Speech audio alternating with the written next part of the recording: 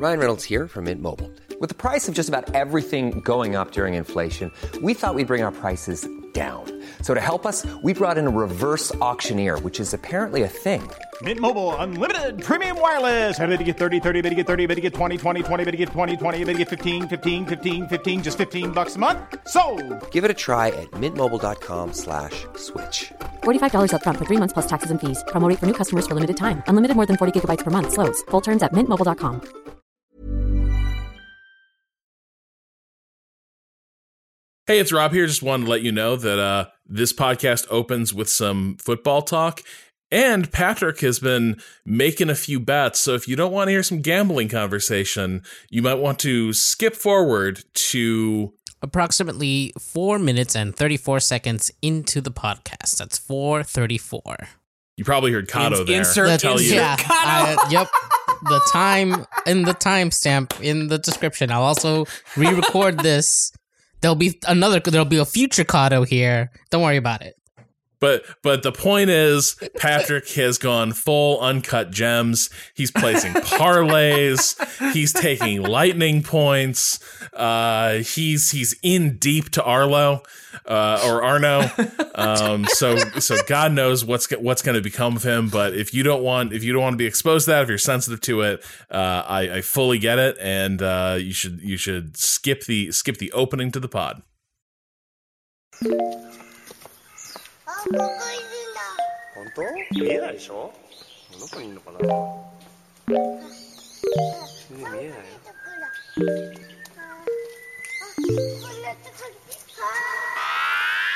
I miss you. What's good, Internet? It's January 25th, and you are listening to Waypoint Radio, episode 456. I'm your host, Rob Zacny, and I'm joined by Patrick Klepek. 12 seconds left. It blew up all of my bets. I hadn't gambled at all. Okay. No, I'm saying I'm glad we're getting into it. So we have to talk. I thought you had a different part of your intro. No. No. I'm glad we're diving right in. One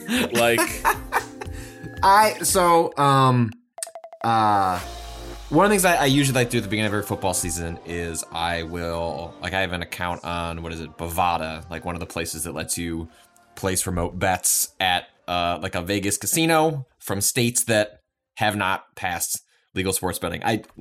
Illinois has that. There are far more convenient ways for me to do it, but once COVID started, it just seemed so weird and silly to bet on these football games because every day you'd wake up and there'd be wild swings in the players that were out. So I just didn't even mess with it for the last 2 years. And then when the NFL passed their most recent COVID updated guidelines, what if we just stopped testing for it? Yes. Well, I think it was we're no longer going to require mandatory daily testing for unvaccinated players.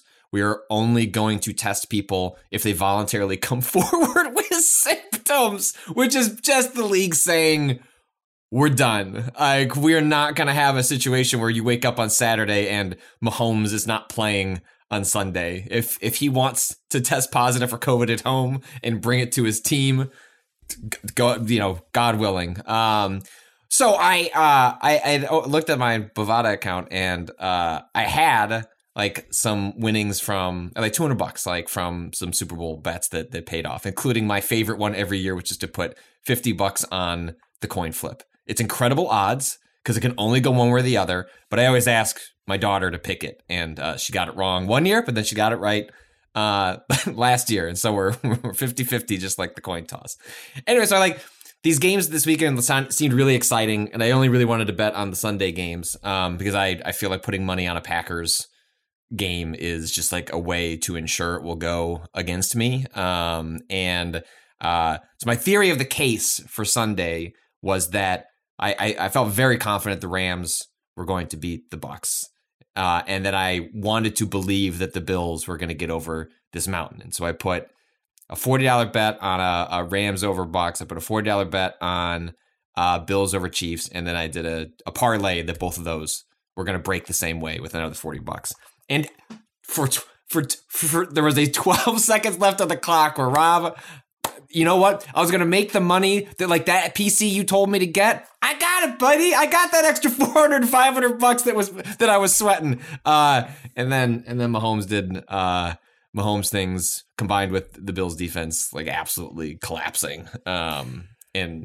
Is it a collapse if they never stood up the entire game? That's kind of the things. That's sort of like the game when they call sort of like the really opening of like the modern offensive revolution, which was that Rams Chiefs game. Yes, that, like each team scored like 50 points or something ridiculous. They basically Jared Goff, a guy who is now like more or less considered like a laughing stock of a quarterback. Although he's probably better than his image actually nets him. The Lions could do worse. He was the weak part of a championship like contending team. High floor, low ceiling. And a lot of teams could do worse than that. And that was a game in which the defense was more or less irrelevant. Or the theory goes that where football is going is that defenses are no longer about stopping the offenses. It's just, can you just come up with something at one point to like flip the field? Like just if you can get an interception and just interrupts the offense, that's where all this is going. And the idea being that, offenses are just going to outstrip defenses. That's not been proven true. There's like this cover two shell concepts that essentially like there's this whole psych theory that is going on in like defenses now, which is that folks like Mahomes, Allen, Rodgers, like the really good quarterbacks, what's the phrase? Big game hunting, where they want the big play. They want the splashy one. They want to show what their arm can do. They want to show what their brain can do.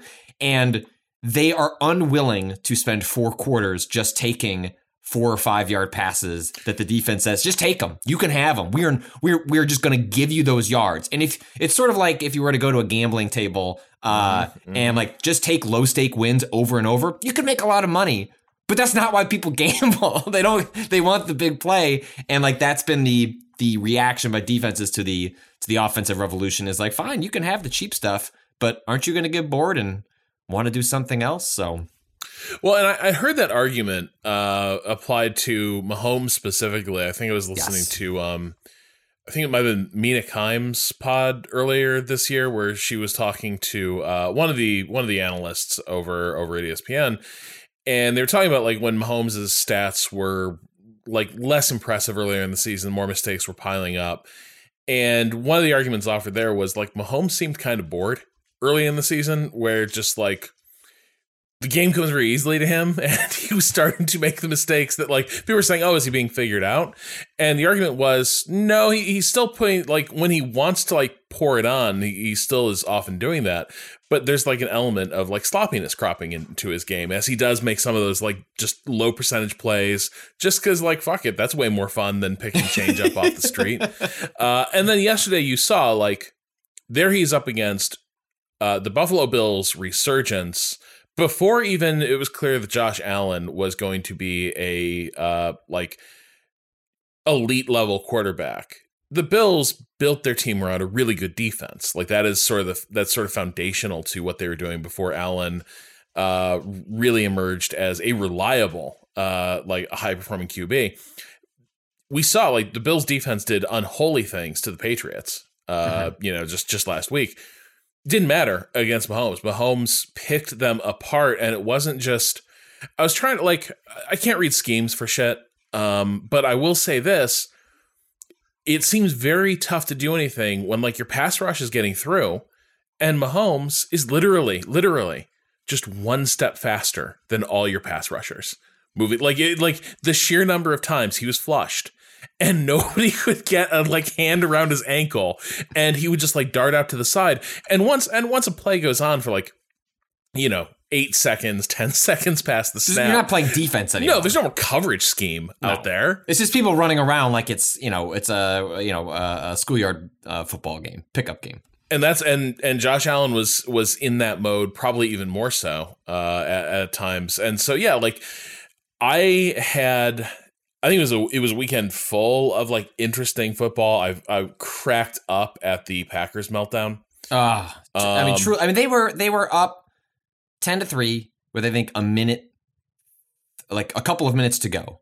And And then they have that special teams debacle combined with Jimmy Garoppolo finally having the one good drive, one half decent drive he needed. And then, the Bears playing fourth dimensional chess in beating the Packers by cutting one of their best players years ago in an irrational move. A longtime kicker who has one off season is then cut and then just goes on to mortally wound the Packers. And if presumably drive the way they lost, I think there's a world where Rodgers, a complete scumbag, piece of shit, ultra talented quarterback, but I think if they won the Super Bowl and I sort of resigned myself, dude, you just need to be ready.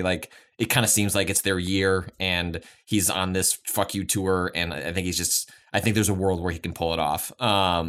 And so I kind of resigned myself to that, and I figured if he stuck with it, if they won the Super Bowl, was he really going to leave and go to Denver? Probably not. He probably finds a way to make it work and then ends up retiring, in 3 to 4 years. But then the way they went out, which was the most, he looked terrible. He had just gotten done, showing his feet on camera to reporters when he had the toe thing, showing his complete ass with all the COVID stuff. And the only way that works, the only way you can show up to Soldier Field, and yes, we're marks. The Bears have been so bad against Rodgers for so many years that we don't have too many legs to stand on, mocking him. But when you start doing things saying I own you, you have to back that up with essentially winning the Super Bowl, or at least playing your mind out, and you can point the blame clearly at someone else. But then that pathetic showing he had against a really good 49ers defense, a really good 49ers defense. That team is playing out of their minds. But to the point, both the Bills and KC came in with credible defenses and good quarterbacks and good receivers found ways to bust those up. The Packers looked like shit, and you can say, it was tough conditions at Lambeau. It was bad though. It was not a good showing. Also, you can't say that when that's the brand. People have done the math on. There's this thing.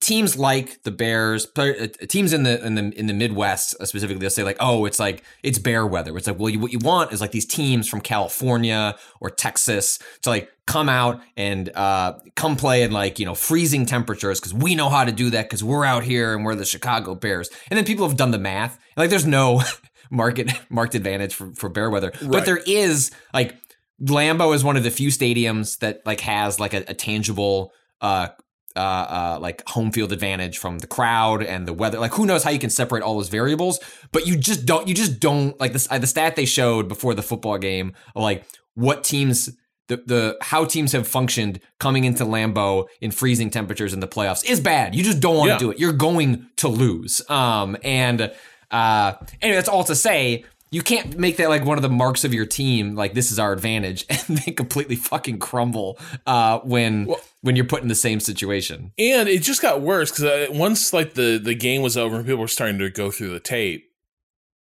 that offense shouldn't have been shut down. The Packers had opportunities. Rodgers wasn't capitalizing on them, right? He was passing up easier throws. Well, because he doesn't trust the scheme. He trusts himself, which right? has always been because he's an enormously arrogant prick. Yeah. This was, remember that thing? I think we talked about this on Waypoints ages ago when there's that big report about just the toxic environment between him and McCarthy and how much they hated each other. But one of the arguments was Rodgers operates as this football computer, right? And he's smarter than the scheme. He's smarter than the coaches. And when push comes to shove, he will trust his judgment, and you will learn to trust his judgment too, because often he's right.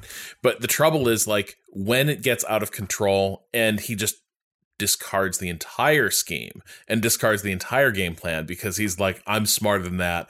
I will figure out how to win this game. And often he's right. That's what people like him fall into the trap of, is you do it just often enough, you can convince yourself that yes, I am superhuman and I am always right. But he's also 36, getting old. You know what I mean? There are all these factors working. Well, yeah, but it's never worked out that well in the playoffs. That's the thing. Right. I think part and parcel of his playoff collapse is those ridiculous regular season stats he puts up and those immaculate games he puts together, where does it go in the playoffs? And I saw some people making the argument that, like, well, part of where it goes is that in those pressure situations, he is less inclined to stick with any kind of game plan and is more inclined to start being like, I'm going to find the receivers and routes I want, and I don't care what the play is.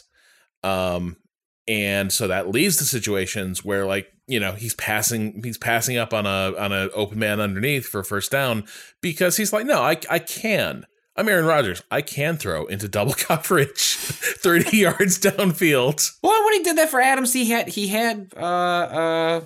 was it Lazard, like, was open, or like one of them was one of his receivers was, if he just looked. And granted, that's easy to say, but for someone like him, actually, it is easy to say. It is, right? yeah.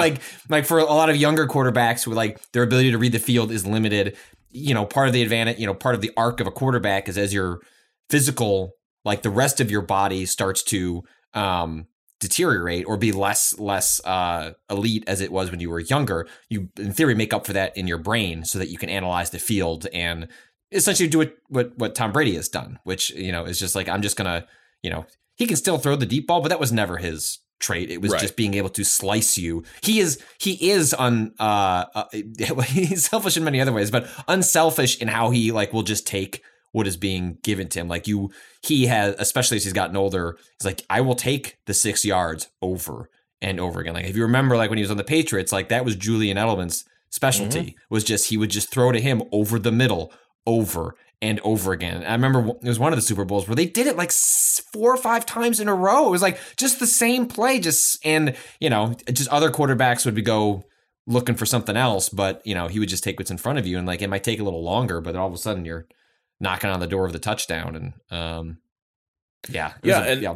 and Rodgers just refused to, like, try to settle into that kind of rhythm across it's so the game. great. Like, it was just so personally satisfying to watch, because this is true of society in general, but is especially true in football, where bad people are rarely matched with, like, bad circumstances or anything that feels remotely like justice, right? Like, you have a Ben Roethlisberger who, you know, like, credibly accused of sexual assault, and the way the announcers are talking about him as he's doing his, like, end of career. I can't play football anymore, and this is a bad team. Sort of end thing. They're talking about how he's a family man. You know, he just wants to spend more time with his family, and like that's just how this works. You know, I think Tyreek Hill, correct me if I'm wrong, he was the Chiefs player that, like, there was involved in a thing where, like, he broke his son's arm at one point. Oh no, that's the guy who went to the Browns, wasn't it? I think there were 2 Chiefs. Sort of doesn't matter, right? Like, all I'm illustrating is that people do bad things, and if they're excellent football players, they will find their way back into the league, and there is no moral punishment for anything beyond sort of like virtue signaling in the NFL if you are talented enough to keep demonstrating that talent. And so to watch Rodgers just be just such openly a prick, and talking about how he was like, I really enjoyed how I can get a rise out of people. Like, he wasn't just being a jerk. It was like a jerk that knew they were being a jerk, enjoyed being the jerk, and that also just happened to be, like, having, once again, an incredible season where, like, one of the controversies was, like, so the people who vote for MVP, even though there's all this discussion of, like, who's the MVP of the league, it really comes down to this, like, handful of handpicked reporters that I think are picked by the Associated Press, and, like, one of them, who's based in Chicago, I think had the very reasonable sort of musing on a podcast or something that was like, I think he's a jerk, and I really don't want to give him the MVP because he was a giant asshole this season, which I think is it's an arbitrary award. Like, fuck off. Like, do what you want with it. And it caused this huge thing. And then Rodgers got to have this moral high ground. It's just, I was so happy to see him miserable, because he also can't hide when he's miserable. He is one of, like, sometimes these quarterbacks, when they're frustrated, they're just kind of stone face. And Rodgers is just, and there's a reason, like, one of those famous gifs of him is, like, him looking at I think it was like an interception in the red zone, and like him looking at an iPad and like tossing it after the fact. Like, he just you can't see hide during the disgust. game, like when his coach was trying to like go over like schemes with him, Rodgers was not listening. His ugly ass hair, like lack of haircut too, just everything about it. Oh. Yeah, no, that was good vibes all the way through. Just like watching this guy who like has made the bet that I'm just so talented, you have to put up with whatever I do. Yes. And to see like, oh, but that talent expires at Christmas, effectively. like it stops mattering at Christmas. And so like to an extent, like it's got to be driving him crazy, is that he came in with so much promise. 2010 looms so large. And he can't put it together. He can't bag the championships. Well, and there's also specifically with him, there is this. So he is from the Bay Area. Yep. And very famously wanted to be drafted by the 49ers the year that I think he went to Cal, the year that he came out into the draft. And when the 49ers passed on him, despite him like openly lobbying, like I would like to be like, this would be perfect for me. I want to be the hometown kid and go play for the 49ers, like essentially, sort of succeed Montana. And there's a famous clip from the draft where he's asked, like, I can't remember what the question was, but like, do you have anything, a message, for the 49ers for not picking you? He's like, well, like something along the lines of like, I'm going to spend my career making you regret not picking me. And then this game, he is 0 for 4 against specifically the 49ers in the postseason. 3 of those came in the Jim Harbaugh era, who like he just seemed to like with Alex Smith and Colin Kaepernick, just seemed to have like they would go into Lambeau Field and beat them in the playoffs. Like for whatever reason, Harbaugh just like had his number. But for like that's just like an extra delicious little wrinkle that if he either retires, goes somewhere else, whatever the fuck he does with the rest of his career. If his final note in Green Bay is to go 0-4 against the team that he, 20 years ago said, I'm going to haunt you. That is just like you can't invent it. Beaten by a quarterback who appears to be a Bears fan, and a Bears kicker. Yeah, the 49ers quarterback Jimmy Garoppolo, who like my family has some connections to, like my brother's friends with Jimmy's older brother, and so like you have a guy, like Jimmy Garoppolo. That part right after he's caught on camera telling Robbie Gould, "Hey, fuck the Packers." After they've won that's the game. A Chicago kid. Like I know he's from the suburbs, but like that's the Chicago flavor of like, he may be for the 49ers, he might have been on the Patriots, but at the end of the day, fuck the Packers. And that was just I felt so good for Robbie too. Like he deserved. I was never mad at him for, he even said he wanted to come back to the Bears when they were having their kicker troubles, and things they just didn't work out that way. But that was it brought my heart so much joy on Saturday night. They were all close games. Like it was Tennessee every single game was decided by a final like a lead change in like the final, and until last night, it had all been decided by a field goal. Yes, and arguably, you'd say the last field goal did sort of seal it up too. Yes, but the Titans Bengals game ended up being like unexpectedly terrific. Like great last minute swings there, but I'm gonna be riding the high of that Chiefs and Bills game forever. Like it's going like it's one of those things where I think football sometimes has this problem of inevitably the season eventually you don't know where exactly it's going to hit, but you're going to hit anticlimax in the postseason because like you will probably see a truly great everything on the line matchup before the Super Bowl, and it will be hard for a game to top that no matter what the stakes are. And last night that was probably it. Like it was the most incredible high wire act I've seen in ages, where like the thing that sticks with me is after the Chiefs went ahead inside of 2 minutes, there was like 1 minute left, and you saw Josh Allen just looking around his team like making the okay gesture, like I got this, don't worry about it. He was just calming everyone down, came out, drove them straight down. It was nuts. I think the one thing I'm curious to see how this evolution goes, though. It does sort of seem like defenses got so fast and started emphasizing like really quick linebackers in particular, that they can't physically stop big dudes anymore. Like Josh Allen was bullying the shit. He injured a player. Yeah. Like towards the end of that game, it was I think Denzel Ward, I think was the player on the but the last name was Ward. I think his first name was Denzel. I might be wrong on that. But anyway, like he pummeled forward on a run and just like shoulder checked. Like that's the offensive players, like their offensive players are meant to be generally, other than the offensive line, like skinny, like I mean not skinny, but like relative to defensive players, like skinnier dudes who are meant to go fast. And like you are not he's got that Cam Newton thing of you don't realize how big he is because his proportions are perfectly average. It's just like the character creator like just sized up that person to like 150 and 120% of normal values, like doesn't look like a big dude. And then you see him running behind an offensive lineman and he's bigger than the offensive lineman. And you're like, oh shit, like how do you stop that guy?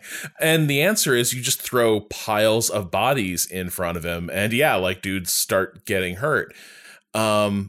But I do kind of wonder, I think we saw enough games this season where like defenses could get shredded by that sort of physical attack that I do kind of wonder if we're about to see maybe a move toward, it's probably good if we have just like one or two more guys in like behind the line who are like not the build of a corner or a safety and we're a little bit more of a stockier, like, hard hitting linebacker. Cause like, the degree to which defenses now are getting ravaged by like good running attacks or just like extremely large QBs is like I feel like you're about to see the meta shift again because so many offensive attacks seem designed around the idea of like once you clear the front four, there ain't nobody who's gonna be able to win a one-on-one tackle against you.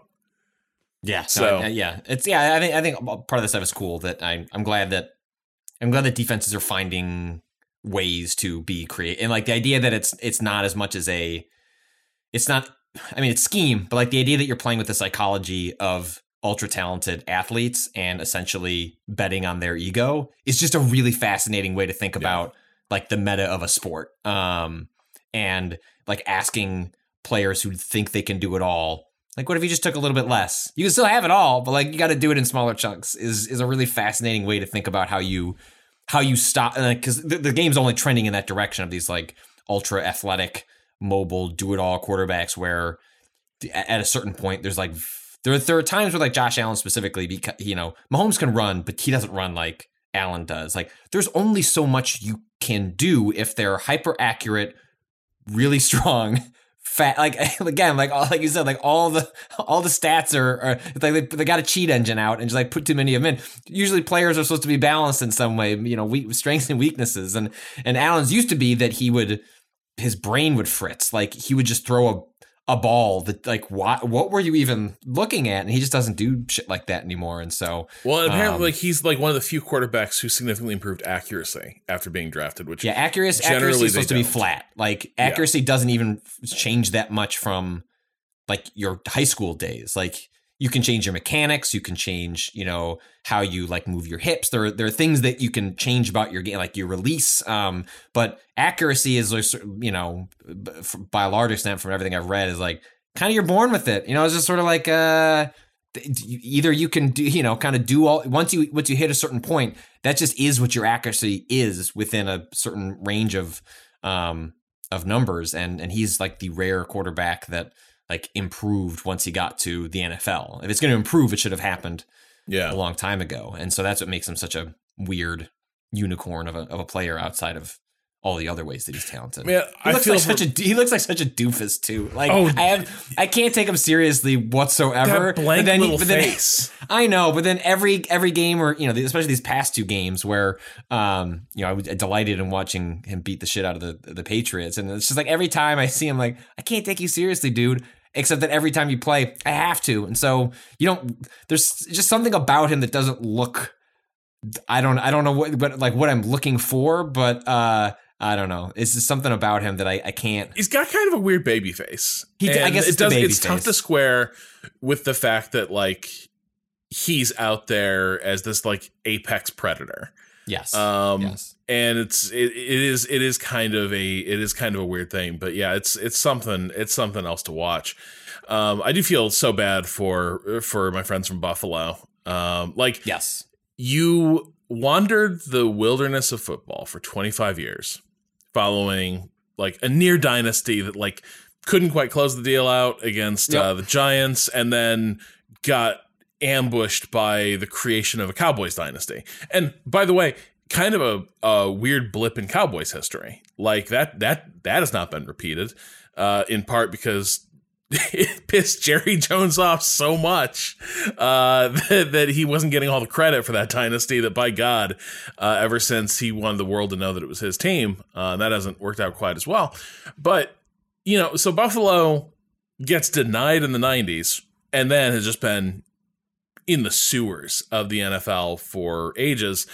And they've got an incredible team, and they've arrived on the scene like 1 year after Andy Reid and Patrick Mahomes set up this like buzzsaw of a team.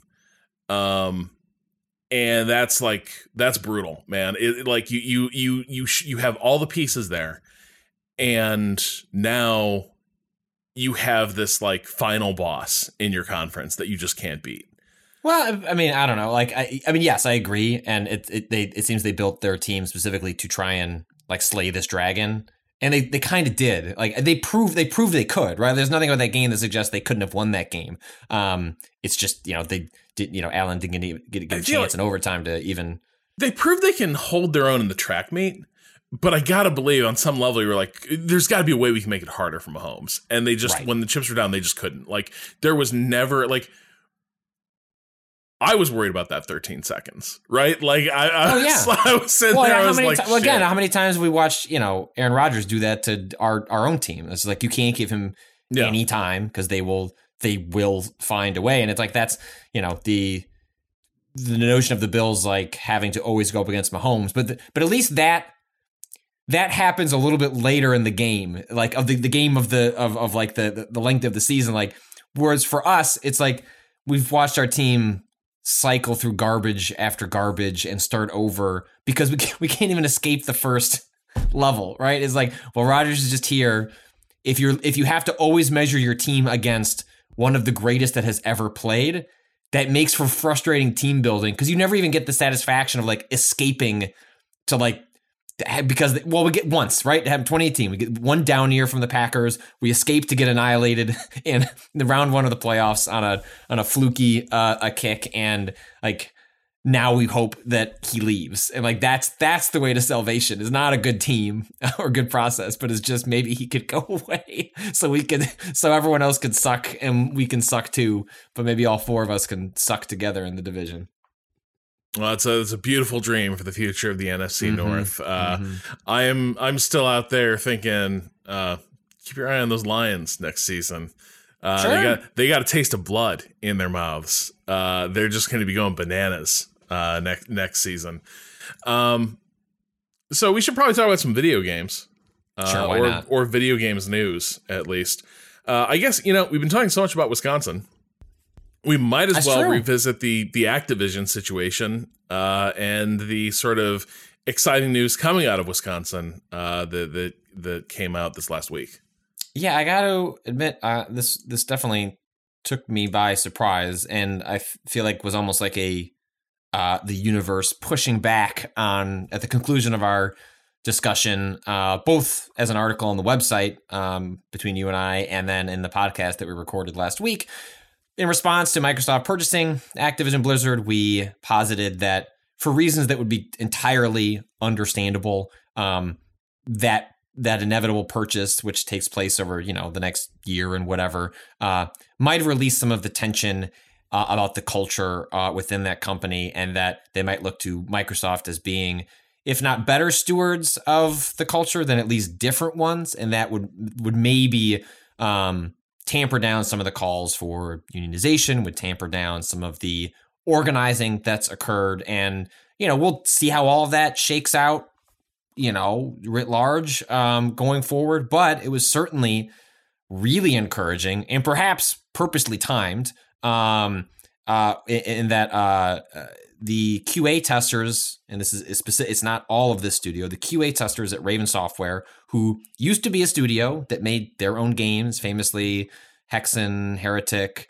spin-offs of like the Doom Clone Wars of the 90s when everyone was making shooters.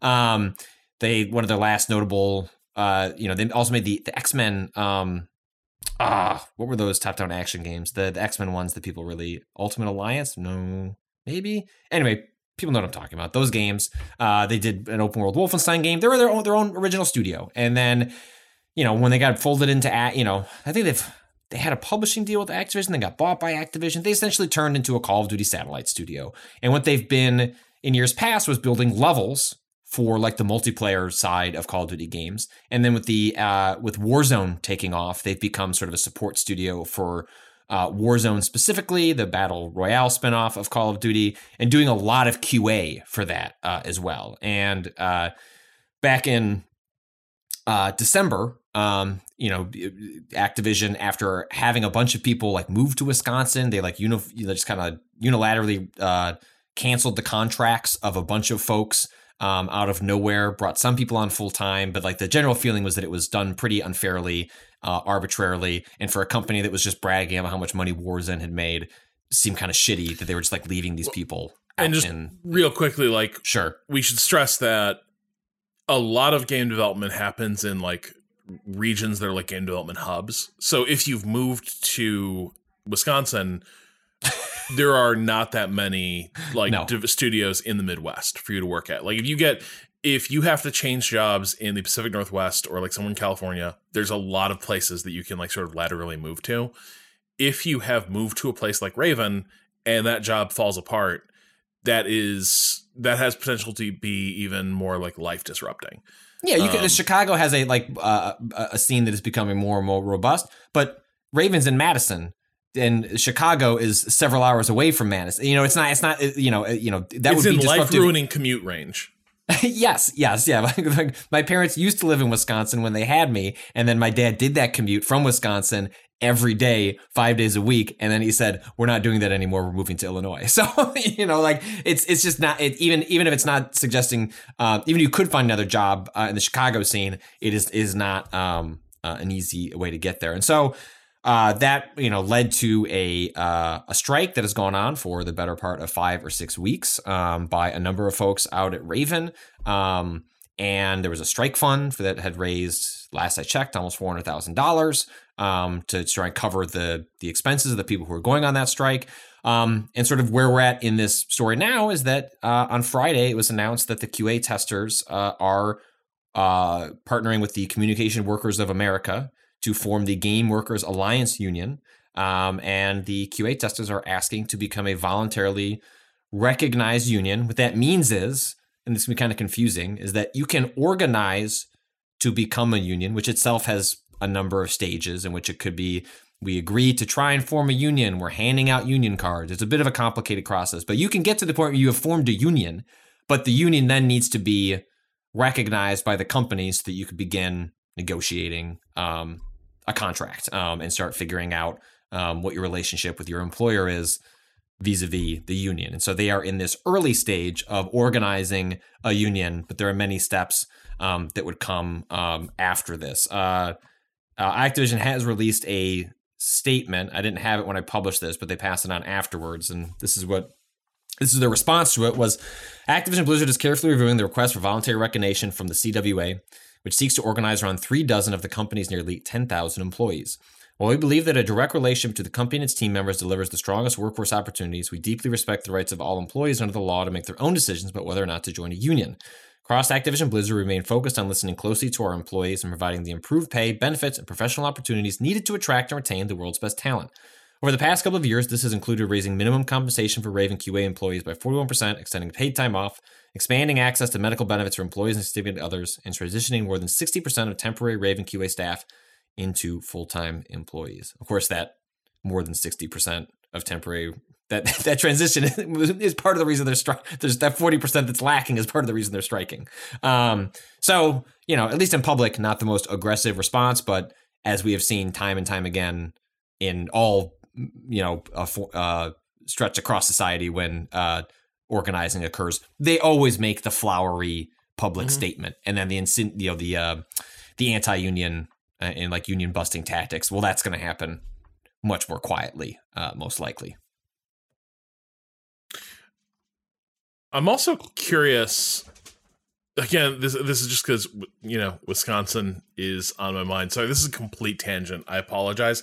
It is such a wild story, though, that like this brings it to mind. I don't know if you've been following this. It's been going around Twitter a little bit. So it looks like a state court in Wisconsin granted an injunction to stop a bunch of. This is the hospital, right? Yeah. Okay. So yeah, I read that this morning. Yeah. So this is from the Alton Post Crescent, where I went to school, where a bunch of people were leaving, I think, the Theta Care facility in Neenah, Wisconsin. Shout outs to Neenah Foundry. And we're moving to the hospital I used to go to, St. Elizabeth's, which is now run by the Ascension Group. Because this is the world we live in, right? Where all hospitals now form into chains and use their market power. But like a bunch of people were leaving the Theta Care facility for like better gigs over at Ascension, and Theta Care like. Well, it seems specifically when I'd read the article, because this part was buried kind of at the bottom, was that like one person like applied for a job over there and was like, hey, like the pay's better, the benefits are better, there's a bunch of other openings, and then a bunch of other people were like, okay, and then they all sort of applied. And Theta Care's been screaming poaching, but it doesn't sound like poaching happened. No, it sounds like a bunch of people realized a good opportunity, and it just happened to all occur at the same time. Right, and so I think it was Theta Care basically asking for injunctive relief because it would be so disruptive and dangerous for patients for all these critical staff to like leave en masse to go to this other facility. And like I think last I heard, a judge had granted that. And so these folks, I don't think these folks are being made to work at their old place, but they're not being allowed to start work at their correct. At they're their like in limbo while like part of the legal process plays out this week. Right. And so like there is like this is only in my mind because like we are starting to see real Gilded Age ass court rulings coming out of places where especially where like the GOP tends to have a hammerlock on the courts. And so I don't know that would come into play here in terms of like protecting the rights of workers. Like there are a lot of national regulations around like union organizing and the like rights that the NLRB guarantees, but Wisconsin is hostile territory for a pro-labor movement. Not to say that there's any really like friendly territory for that in the U.S., but like Wisconsin is challenging terrain. It would seem right now because they're on the cusp of bringing back indentured servitude. Yeah. But it does seem like this is, correct me if I'm wrong, this is the milestone though that companies really will move heaven and earth to avoid having workers even achieve. Well, look at because it opens the door. Yeah. It suggests different ways are possible. And once they've done this, now Activision's hands are much more tied. Like you fire employees who are even thinking about unionizing before they can take any steps to do that, which is why big companies are so notorious for paying for lots of surveillance firms and anti-union like experts to sort of kind of kill these movements in the crib. Because then look what they have to do. Like, just look what Starbucks like did to try and stop ultimately just a couple of dozen employees from trying to unionize out in New York. Look at what Amazon, was, again, like you said, moving heaven and earth to try and like poison the well of the voting for that that factory unionization. I forget which state that was in, but Alabama. Yes, I think so.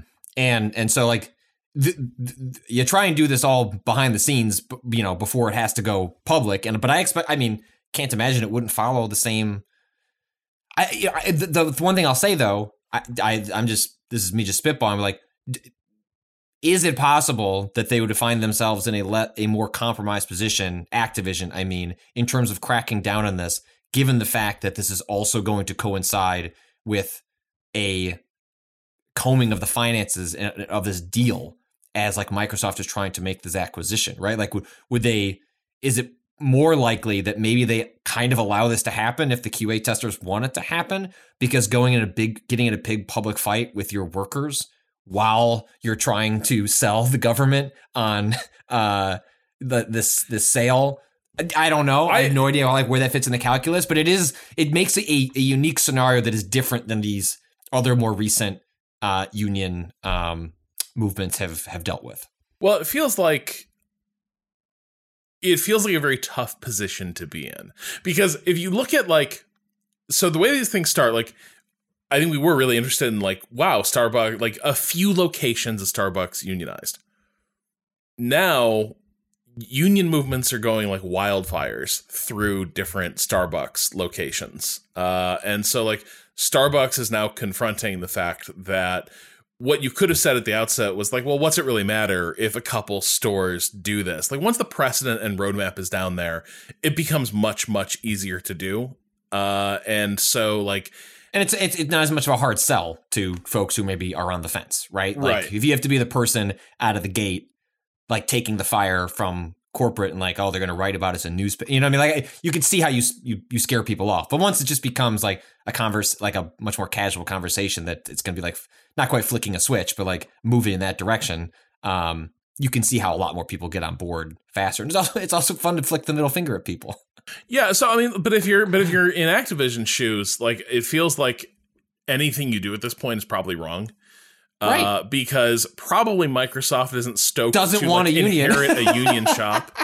But at the same time, you're trying to close a deal. You don't want to generate yet more bad headlines and possibly run afoul of union protections that exist around the formation of union. And now there's a whole legal morass that Microsoft would stand to inherit. The other thing that I was just I was wondering about this. I guessed it on the Tech Won't Save Us podcast this week. And one of the things that occurred to me while I was talking to Paris over there was we just had that whole union negotiation here where a lot hinged on successorship, right? Where if this company changes hands, what happens to the union contract we have with Vice? And there was a lot of hand wringing around that, a lot of anxiety around that. And so that's another dynamic here where the union recognition is one thing, but the collective bargaining agreement that would be hashed out between the two, what happened? What if this all unfolds before the stroke of deal midnight, and now it's under new ownership? I'm sure, I guess that stage, the people leading these union efforts will be savvy enough to negotiate that. But it's another complicating factor where Activision wants things to be stable and extremely normal and boring, I think, from here. Mm-hmm. And that may not remain an option, given that now on the heels of these scandals, you have a union drive that might be gaining some traction. So, it seems really fascinatingly timed, and it'll be cool to see how this unfolds from here. Yeah, I'm very curious to see what happens next. It's these processes are not fast. It is not going to be the case that they have a vote on being a union, like, that is going to take time. Like this formation could take just as long as like this sale, which is what makes the timing so fascinating. But I'm as someone, we're, people who've been in unions ourselves, been in part of union negotiations. This and the place I've worked before when I worked at Kotaku/Gawker. I've now spent the better part of a decade in a union, and like my life is better for it. And so I'm rooting for these folks as well, because I think your job is better when you can negotiate collectively. And so I'm hoping they get the chance to do that as well. One last thing I wanted to hit before we take a break here is that one of the let's check in on the console wars, I guess. Okay, all right. As we're talking about this acquisition, some of the hand wringing was about, wow, what a blow! Like if you looked at this through the lens of like 2010 rhetoric around games, right? This would be like, checkmate, Sony. Microsoft just cornered the market on Activision Blizzard. So it seems like Microsoft, again, because everyone was trying to be extremely normal and boring during all this. Patrick, you noticed that Microsoft appears to be trying to calm those waters a little bit, but not completely ruling out like actions down the road. Yeah, well, when Microsoft bought or made the proposal to buy ZeniMax, who owns Bethesda and Tango Gameworks and a number of other studios, they had similar kind of hemming and hawing language over like, well, what's going to happen in the future to these games? Is everything just going to go immediately exclusive to Xbox? And, games like Starfield that were announced for every platform, like what's going to happen? And they hemmed and hawed, and then ultimately they did, which was like no great shock. If you're going to spend $7 billion buying a thing, you're going to leverage the asset to your advantage the best you can. They, eventually announced that games like Starfield and that upcoming vampire, multiplayer game, like all that stuff's going to be, that's all going to be, exclusive to Xbox going forward. But they were going to honor existing agreements, right? Like, so Deathloop, still not available on Xbox. I presume that'll happen sometime later this year, whenever that deal is up. Ghostwire Tokyo, which is a game that comes out soonish. It's been delayed a couple times, so I think the leaked date was like late March. That is also going to be a PS5 exclusive, but that will also, I'm sure, come to Xbox at one point. And so, yeah, there was this quote from Phil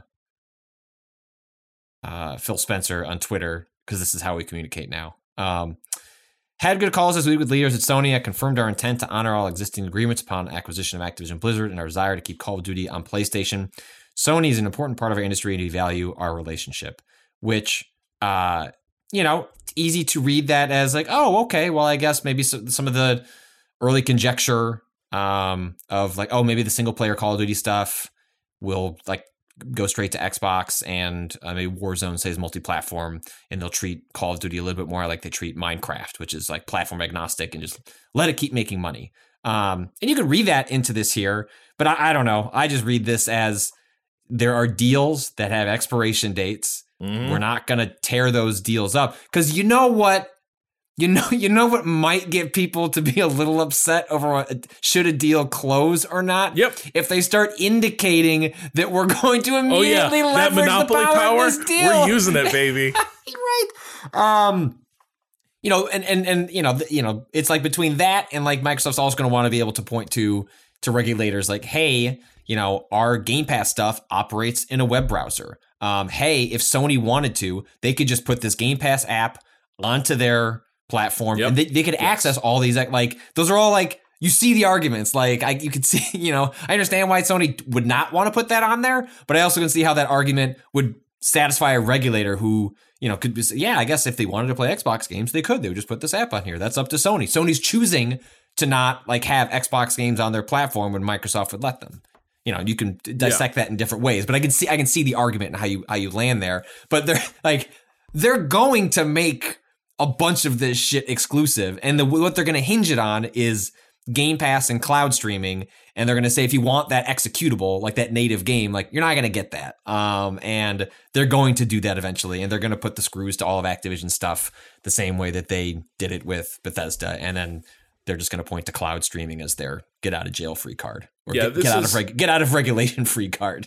I do think there's an element of I am not sure how much, like at this point and as we move into the future, Microsoft views Sony as its like real target as much either, where like it's like, or at least the console war aspect of it, because as you just pointed out, this is about like the ecosystem and streaming down the road, right? And that's like, it would not surprise me if Microsoft were very content with a settlement where Sony has to become platform agnostic with regard to some Microsoft stuff, and like, sure, we'll let you you can have an Xbox app on your PlayStation that lets you access this shit, or we'll let you put a wrapper around xCloud or something, right, for streaming. But like, because that does increasingly seem to be sort of the brass ring they're going for, is like owning what they see as the future, which is subscription and streaming. And can you make what, by virtue of purchases, like, can they make the content so appealing that someone like Sony would feel the heat to have to open up their box towards that other stuff, in some ways, devaluing their own, like, very, like, so, Sony's whole proposition is like, we are going to spend tens of millions, hundreds of millions of dollars building immaculate cinematic single player experiences that have to be all home runs in order for the whole system to work. And also, by the way, you like them? You don't even need a PlayStation anymore. Please buy them. PC gamers, we love you too. Yeah. But at least they're like, it's a delayed sort of rollout, right? Yeah. You're going to get that game 2 or 3 years later. Like, by all accounts, the God of War PC port is excellent, and people seem thrilled by it. And so that, that works in their favor, but it's all part of like a very carefully constructed, calculated way of doing business. That, is why, people were real mad that, Sony didn't like make a sequel to Days Gone, but like that game was like a 7. And like Sony doesn't do 7s. I know people felt it was more than that, but like that's not how Sony felt internally about that game. And like that's just that's their business model. It's like, we're gonna make very expensive, splashy plays, and you're gonna come here for that. And Microsoft's they're just pointing in a different direction entirely. And so it's interesting. Yeah, it certainly is. So we will take a break there. And when we come back, I think you and Cotter are going to talk about some games and Echoes of the Eye. I have a poodle with an upset stomach. She just got her shots. And so I think, at once she craves being outside and going to the bathroom. On the other hand, she doesn't want to be outside, and she doesn't want to go to the bathroom because she feels weird. So I am going to probably spend the next hour losing feeling in my hands, waiting for this dog to do something. How cold is it's very cold today. We're in the midst of not quite a cold snap, but I think like the next 48 hours, it's sort of like negative 10. It's one of those things. It's not that cold, but the wind, Yeah, it's just like sucks. It's in the 20s, and then you step outside and it's like immediately like gust of wind comes along and your hand just starts to like burn, and it feels like the skin could just crack apart. So that's the weather we're having, is like just regrettable in terms of we're having a regrettable cold front. All right, so wow, you should be a meteorologist, Rob. We have a regrettable cold front coming in this weekend. Plan accordingly. All right, we'll be back after the break with some games and some Echoes of the Eye conversation, so stick around.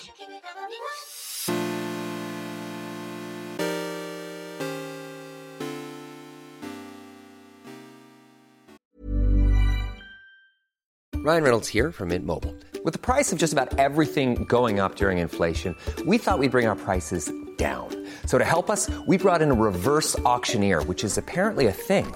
Mint Mobile Unlimited Premium Wireless. Ready to get 30, 30, bit to get 30, bit to get 20, 20, 20, bit to get 20, 20, bit to get 15, 15, 15, 15, just $15 a month? Sold! Give it a try at mintmobile.com/switch. $45 up front for 3 months plus taxes and fees. Promo rate for new customers for limited time. Unlimited more than 40 gigabytes per month. Slows full terms at mintmobile.com.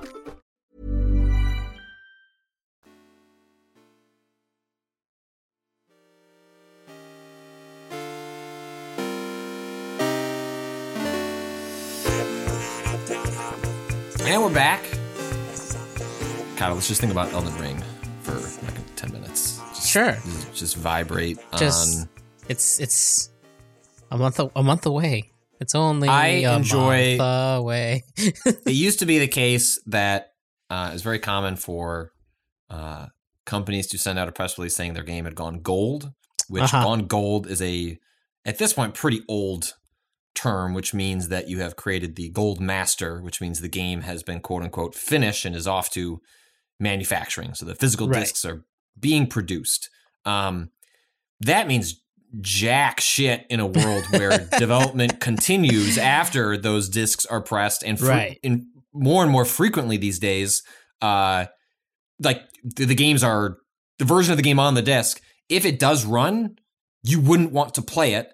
And we're now getting games where the version on the disc may not run until you get like the patch that is, associated with it. And so, props to Elden Ring for realizing they could just goad some websites into running an Elden Ring story. And also can't blame the websites for like an excuse to hit publish on an Elden Ring story, because it's like the number one pre-order, like the anticipation for the game is like through the roof, and so the people have Elden Ring fever. But I just people in a communications people in a meeting were like, I bet we can get some free headlines by saying that game's done.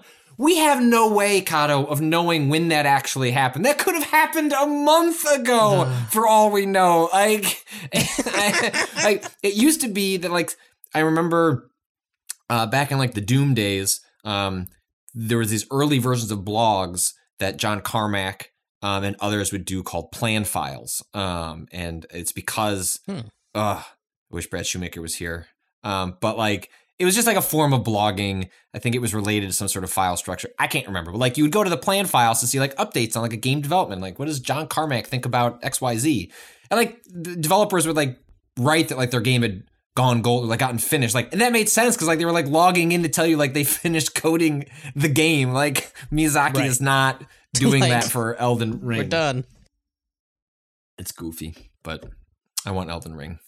I don't, but I don't, because I have other games I need to play. It does technically mean that they could give it to us early, right? That's true. Yeah, I just I just feel like I'm waiting for an email. Yeah, you're just waiting like, for code at this point. I was like, oh, that's that's 30 hours of my life about to go poof. All right. And so I'm actually trying to like finish games in anticipation of like a lot of these big games coming. One of them that I finished a week or so back was Halo Infinite, a game that I quite like. I was pretty glowing, and when I wrote about it in a preview form back in last November, when I got around to kind of starting it over again over the holiday, I quite liked the first half of the game. Nice. And unfortunately, what I found in the back half is a game that I didn't like nearly as much for two reasons. One, it's kind of just the same thing over and over again. It's like, hey, kind of this big-ish space. Do you want to go fight that guy?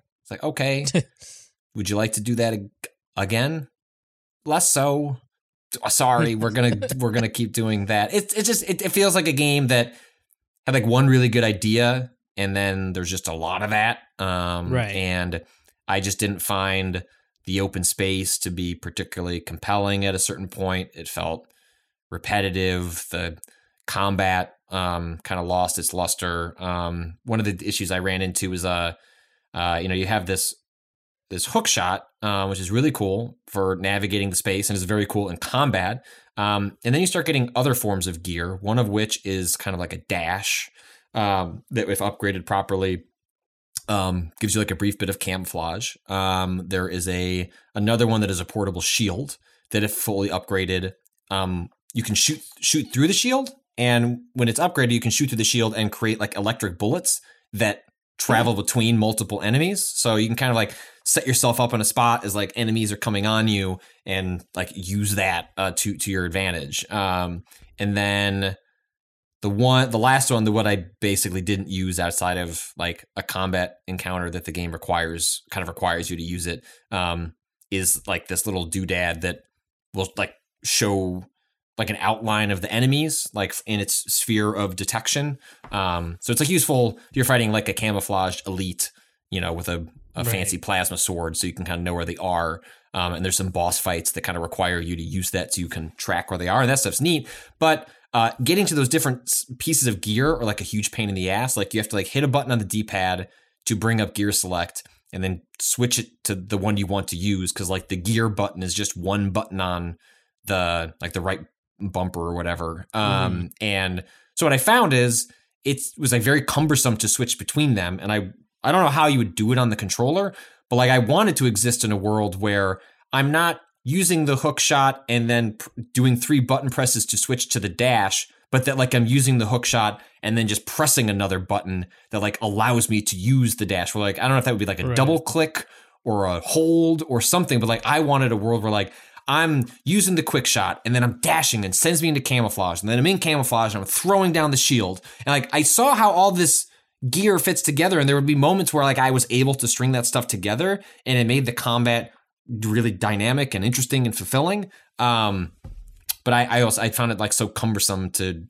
like to even just remember like where it's like up, down, left, right. So like in the middle of like a really tense, like once you like in the middle of like a really like intense firefight, I would forget and be like, oh well, I just switched over to the wrong fucking gear item, and then I would just abandon like whatever like cool strategy I was trying to do, and then just do the one that got the job done. That's interesting because in the multiplayer for Halo, the gear's all like it has ammo basically. Like it has a certain amount of uses before it disappears, and then you have to go find another piece of gear. And it feels like that was done for balance reasons, probably, right? Like just giving everyone all the gear might make things a little too chaotic, or like fuck with the flow of a match. But if they're gonna give you all the gear in the single player, it feels like it would have been good to have a way to do a quick swap, or to have them on different buttons the way you're talking about. Because that does sound really like cool as hell. Or even if like sometimes there was you can sometimes pick up multiple pieces of gear in multiplayer, and you can swap between them. But like again, it's a similar thing. Like you have to. It's not ever a thing where you're using them in tandem, even though it feels like some of them would be really fun to use in tandem. And that was what I was constantly finding myself. It was like, oh, these feel like they've been implemented as discrete, sort of like, oh, I'm in shield mode, I'm in hookshot mode.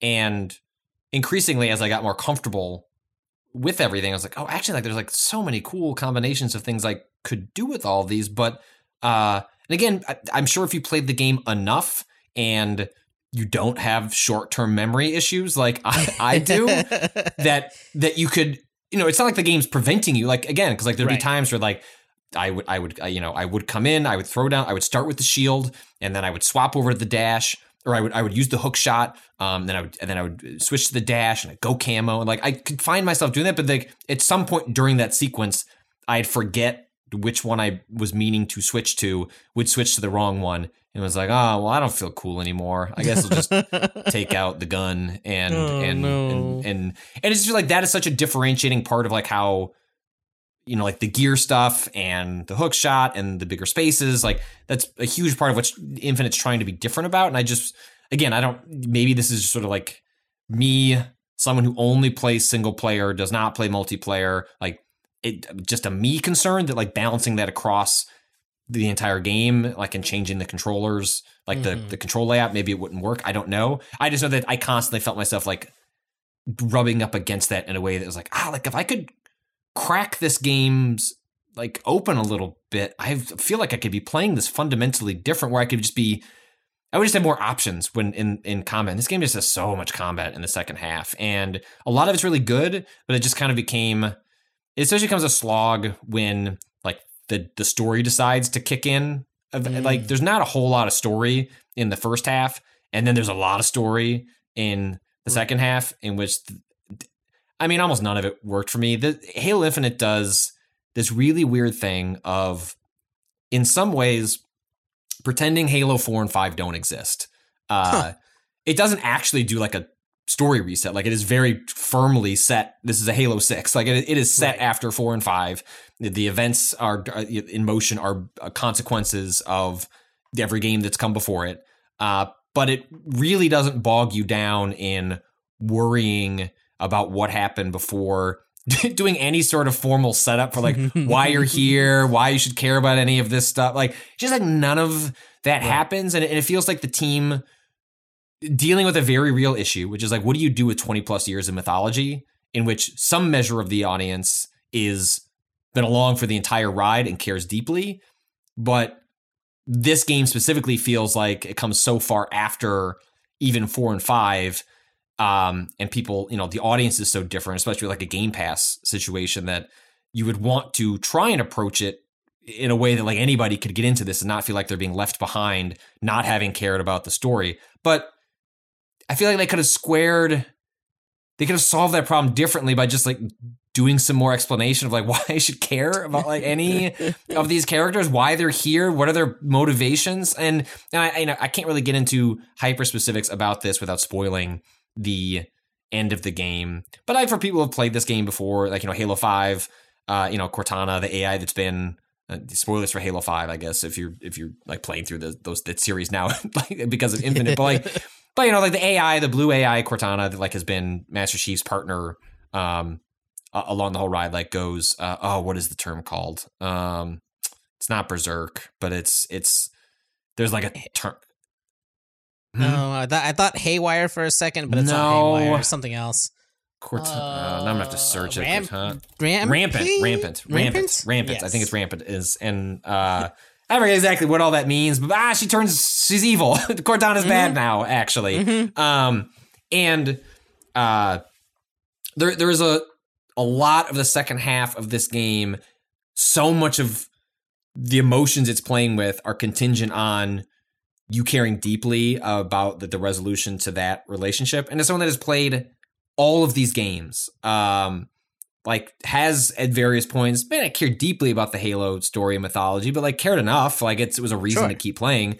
I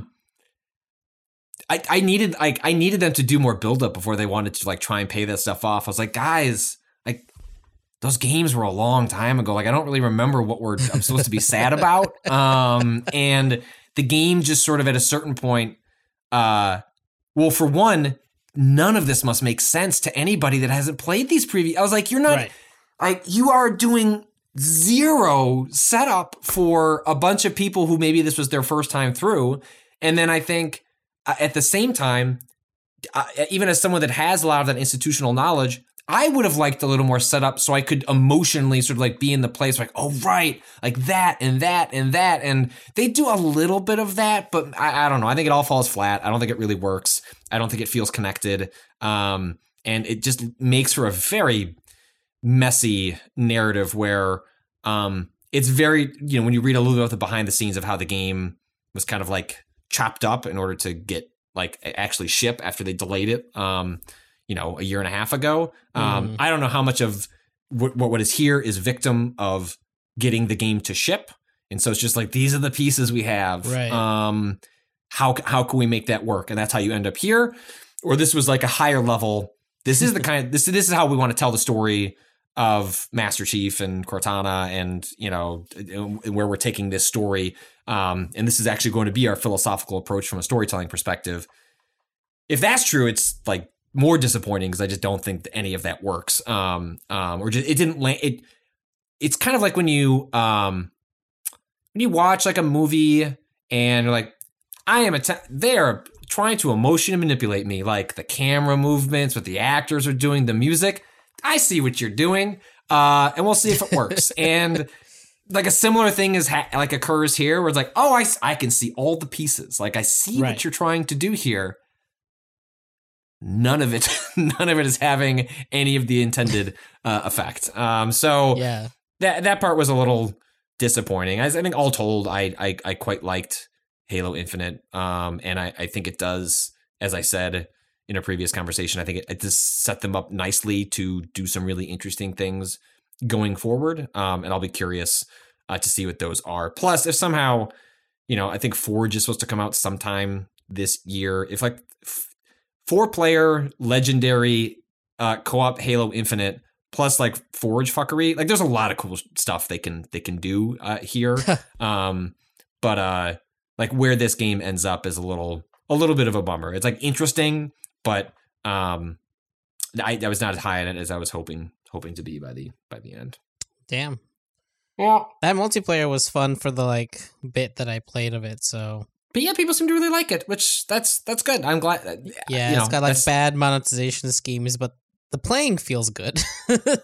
Yeah, I mean that's like the weird part of video games these days. That is, as someone that their heyday playing multiplayer was prior to things like battle passes and like any form of like getting you to stick around. Like, it's hard to not like get a little grumpy and be like, who gives a shit if the battle pass sucks? Like, I played hundreds of hours of Halo multiplayer, earned nothing, and I was happy. It was fine. Like, what's good? Competition and dominating the like, it's just one of those things like, yeah, like things have just changed. Like this, like the way people play games and like how these games are maintained. But like, I think they should do it right. I think they should do it right. Like, I'm not saying they should, like, they clearly implemented it poorly. At least they reacted quickly. People seem to be much happier now with it than they were, when the game launched, as it's gone kind of through an early access period, albeit one that I think season 2 doesn't start till May. That's a long one. It's a long time. Part of it though is that I was just like the baseline, like how things are gated has changed, right? Like I felt like it was easier to not, or like, it made more sense to not have a battle pass, obviously, before the concept existed, I guess. So reductive, a weird way of saying that sentence. But the point being, like, you could get all the like armor colors or what, like you could customize just because it was fun to customize, and like that is now what's in it. So if that's going to be locked away, people still want access to those things. The way you dole it out has to be right. Yeah, people are for gonna sure. get mad, right? Yeah, like. Yeah. And that also is just one of those things where I'm glad. Well, I guess the team at Microsoft should be glad that the base level Halo Infinite multiplayer is as well liked as it is, because all the stuff surrounding it seemed like a complete disaster. Again, it's good that they responded quickly, but it's like it's not like they were blazing new trails with how they to do battle pass and like lots of games have figured this out, or like have things you can look towards that Halo could have just copied and pasted and everyone would have been just fine. And so for the game to have been in such rough shape in terms of the progression on top of it, again, this is in no ways like a lazy dev sort of thing. It was just sort of shocking at like the state it was in at the time that it arrived, given that there are plenty of examples of other games like you could have just taken that stuff kind of like whole cloth and people would have been much happier. And it seems like they're in a better state there. And my guess is like when they get around to, season 2 will probably be like the proper season 1, and like people will be much, much happier. And at least the base game is good enough that it'll probably get people to May before you know it. But yeah, so yeah, I'm curious. And hey, look, if they put on a big expansion for Halo Infinite, I'll be there day one. I liked enough of what they were doing. Put me in like snowy. I needed like more biomes. Like it was all just sunny green mountains. I was like, give me some snow. There's snow in that first one, isn't there? I feel like I've seen different biomes from that first game. Yeah, well, I think in the Bloomberg report, Jason Schreier's reporting on like what the game was before. Was it Joseph Staten came in? Like the game had like 3 other big areas with different biomes. Like that stuff exists in some form. Yeah. And my guess is that'll be stuff they repurpose for expansions and things like that. Before we are towards the end here. Maybe we'll do the outro and then we'll we'll just do a spoilery thing. Is it? I guess for you, Kyle, does it make sense to do the spoiler section and then an outro, or should we do the outro and then just do the spoiler section after that? I don't know. I think like before is fine. Okay, because I put the timestamps in there, so that's people can skip ahead. That's true, and it's at the very end, so it's basically like we're doing the outro. Before we're going to talk about Echoes of the Eye. Kato has started and finished that, and so we're going to do a whole big thing on that. But the last thing I wanted to point out was I had seen this pointed out in Simon Carless, who is an ex Gamasutra. I guess I think they're game developer now. The much better name than Gamasutra. He puts out an excellent newsletter about game sales, game sort of like marketing analysis. It's just really fascinating to understand like why games take off, especially on places like Steam and YouTube and Twitch. There's this game called Vampire Survivors that basically had no sales in December when it launched, and then is now, I think, is one of the most popular games on Steam. It seems because it's like Northern Lion like did a YouTube, which is like how a lot of these things start, like a YouTuber, YouTube creator. I hate the term YouTuber. A YouTube creator like made tubers? a video. Yeah, fan of potatoes. No. Did a video, and Northern Lion specifically is like known for playing roguelikes like Binding of Isaac and things like that. And so like when Ryan comes down and says like, hey, this is a good one to pay attention to, those games tend to spike. And Simon's initial takeaway was that maybe that's what happened with this game. So anyway, Vampire Survivors is a game that fucking loves Castlevania so much. Just like, I love Castlevania. It is a roguelike mashed up with elements of what would you call them? Clickers, right? Or what was that kind of genre called? Like the cookie clicker and stuff like that. The idle games. Idle games. Yes. Yeah. I think there's a lot of different names. But yes, we'll use idle games for the purpose of this conversation. So you pick from a couple different characters that have like different starting characteristics. Top down 2D game. Let's just go with the base level character that you get at the start before you can unlock anything else. Looks very much like a Simon Belmont. He has a whip, except that you do not attack with that whip. The whip just attacks automatically to your right on a cooldown. Like it is just occurring. All you can do is move the character.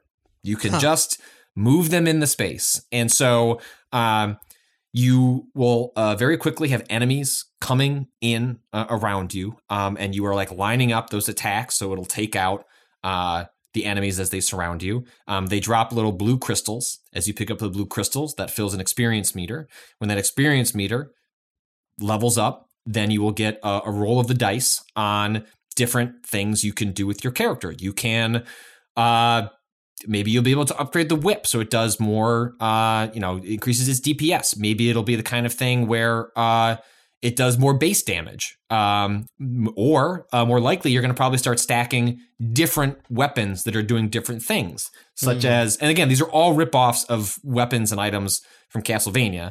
Like one of them is the blue potion that you can throw that can create a pool of damage on the ground. So if you pick that one, just at regular intervals, like blue potions are going to fall from the sky and create little like patches of damage. You could have a wizard staff that is like shooting like homing darts. You're not picking where those darts are going, but it's gonna go somewhere. You can have like the Bible that like circles around you and acts as kind of like a shield in Castlevania. Like you can have that surrounding you here. And so it like is this game with like really, really basic mechanics. Like you are just moving. Your ultimate goal is to guide a character through a space, dodging the equivalent of like bullet hell enemies, and racking up. God. Are you looking at screenshots now? I was just looking at a video. Yes. There are so many enemies and bullets and fires on the screen. Like what? The game is pure noise and chaos. You are just overwhelmed almost immediately from the jump. And it is so basic in its design, but so it's a beautiful game. Like I've played like 2 full runs. I've survived once 18 minutes and I think one 15 minutes, which is pretty decent for like your first couple runs. And then, you know, it has a lot of things you'd expect from a game like this, where you get currency that you take over to the next set of runs, where you can upgrade some base level stats, like what health you start with, like increase your luck element. Like one of the ways that luck plays into the game is when you level up, you get 3 options of things to pick from. And if you increase your luck stat, you get a chance to have 4 things to choose from. So maybe you'll get the one that you really want because you're trying to like scale a build in a certain direction. And you get other characters that start with different weapons. Like maybe you prefer a certain type of build that you want to scale to really quickly. And it's just extremely basic.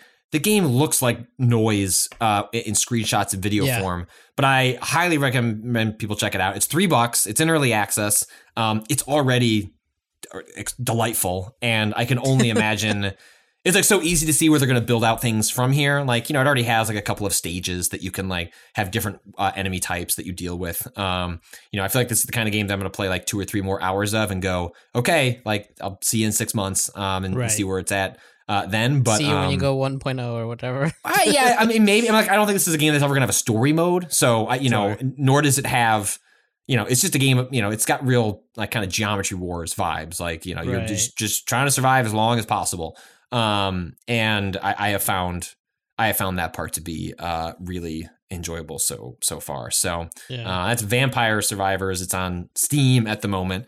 It looks like at least in the most busy of these screens, it looks like you're a boss from a bullet hell game. Sure. Like shooting out a million projectiles in all directions.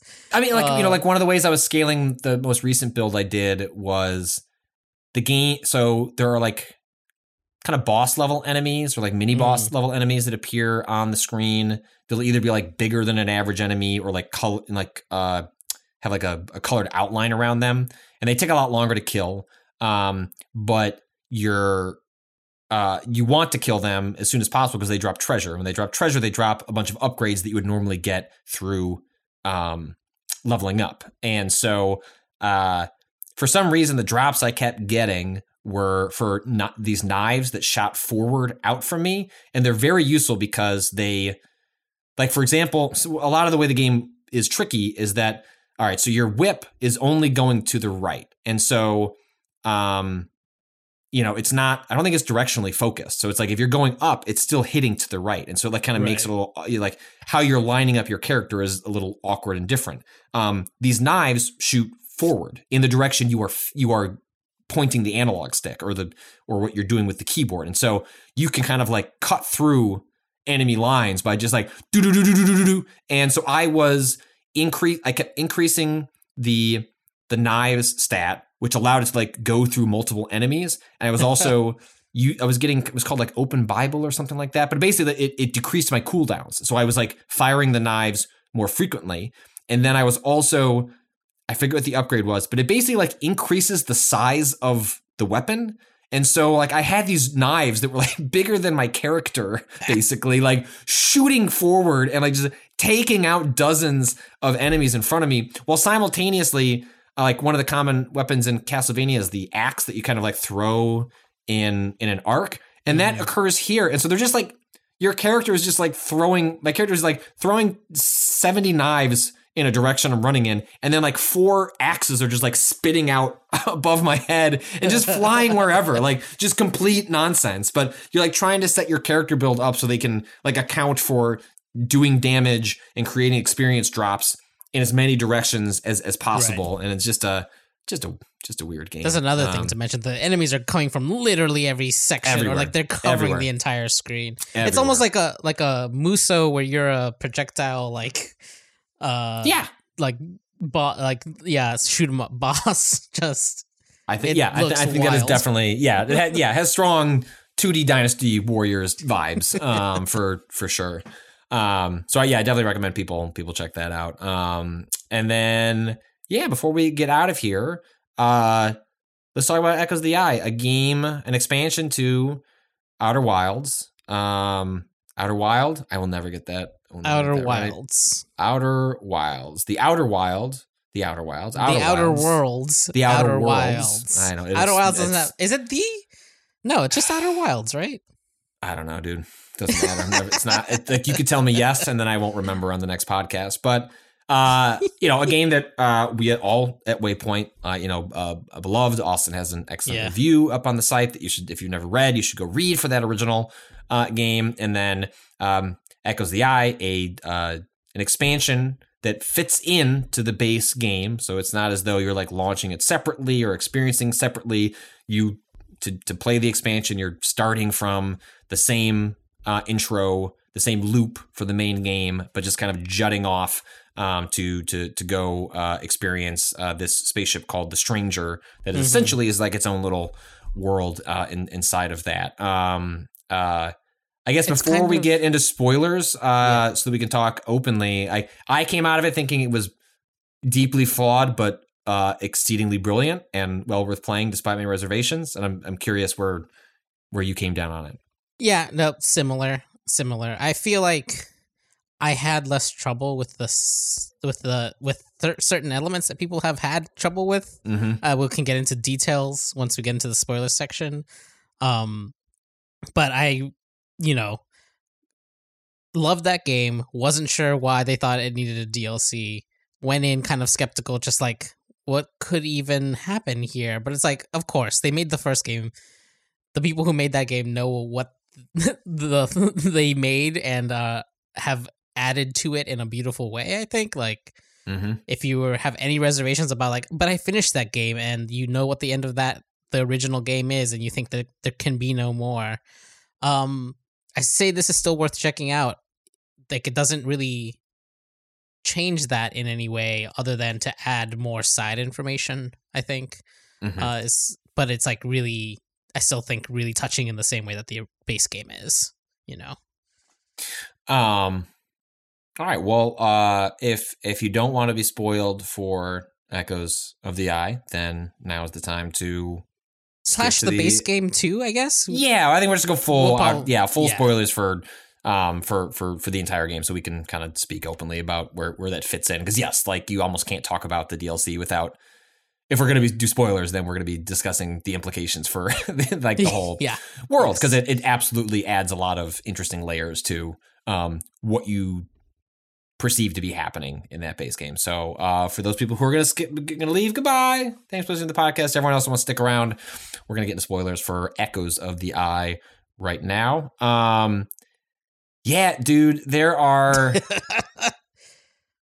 I mean, putting aside like the lore stuff, the amount of there are at least so when you discover the secret world, right? Yeah, like that's a fuck moment. Yeah, that makes you completely reconsider everything that's in front of you. Yep. The moment you realize that world is virtual, is another. Yeah, that fucked me up. Oh, they made the fucking bird matrix over here. They did. Damn it. And then the third of realizing that when you set the lamp down and go out of a certain range, that you can then just see the matrix was like, oh my God. So many games would kill for one of those moments. And there are multiple, like, makes you recontextualize everything around you moments in an expansion to a game that already has a bunch of those moments. They kind of distilled all of the like layered reveals that they did so well in the base game into another like 10 hours of just more of that type of knowledge building. Yes. They're just so clever with the way like everything is there. You're gonna find it in a certain order just by virtue of what you know. But when you go back on like the last loop, once you have all the knowledge, you can go straight to do the things, right? Like, it's so clever, and it's like nothing's changed. It's like the rumor map on your ship updated, but technically everything is the same as the first time you stepped in there, and that's still like such a baffling thing that they pulled that off in a 22-minute time loop, and it works so well each time. And like the subtle ways where like the thing about putting down your lamp in the digital world, where like that space is very dark. You have a lamp. It is your only light source. Why would the player ever want to put it down for any reason when there's scary shit? Never. Until you fucking... You must exist. You are out there. Yeah. Because again, this game, unlike most video games, does not gate a feature behind actual like noted progress, like getting to a level, like upgrading, defeating enough Castlevania enemies to collect gems and like level up. Like you can, in theory, from the moment you get into this game, like begin like visualizing that secret world in its Matrix version, which I presume would actually make like parts of the game like significantly easier if you like knew that from the jump. But I have to imagine people found it by accident. And like, who are absolutely. you? What was that experience like when you had this revelation, but then didn't even know what to do with that information, right? Like imagine discovering that and being like, wow, like this is like a real it's happening. They live moment, like like this. Except then they live. He knows he's supposed to look like this. Is like accidentally you put on. What if you accidentally put on sunglasses and found out the world had been invaded by aliens? Like that. I don't know if I'd like that information. Like delete. I have to ask. Did you end up? So one of the things that people complain a lot about in this game is the stealth mechanics. Yep. Which feels understandable, but I don't know. So the first, I kind of did these in order. There's kind of a semi-natural order where like, we should explain actually. Well, I mean, if you're listening to this, you probably already know what is going on. But just in case you for some reason are a weird spoiler. The premise is you're going onto this ship called the Stranger. It is a ring ship where like a Halo, right? There's very like Halo. I was playing those games. I was playing these games pretty close to one another. I was like, oops. Whoa. One has a gun and one doesn't. Yeah. There's basically a river along which there's different kind of zones set aside the river, and at the end / beginning of the river there's a big old dam, and at a certain point that dam breaks and things at those other points change, and there's kind of a natural flow to like where you enter and then making the whole loop around to back to the dam. And so once you get to the first area, there is in each of these areas, there's a place you can enter the bird matrix through a little campfire. And one of the things that you have to do is in each of the matrix versions of these areas is find a specific room that has some information. The first one, or like the first one, if you do them in order, the first one gives you, I think, the information about placing the lamp down, if I'm remembering correctly.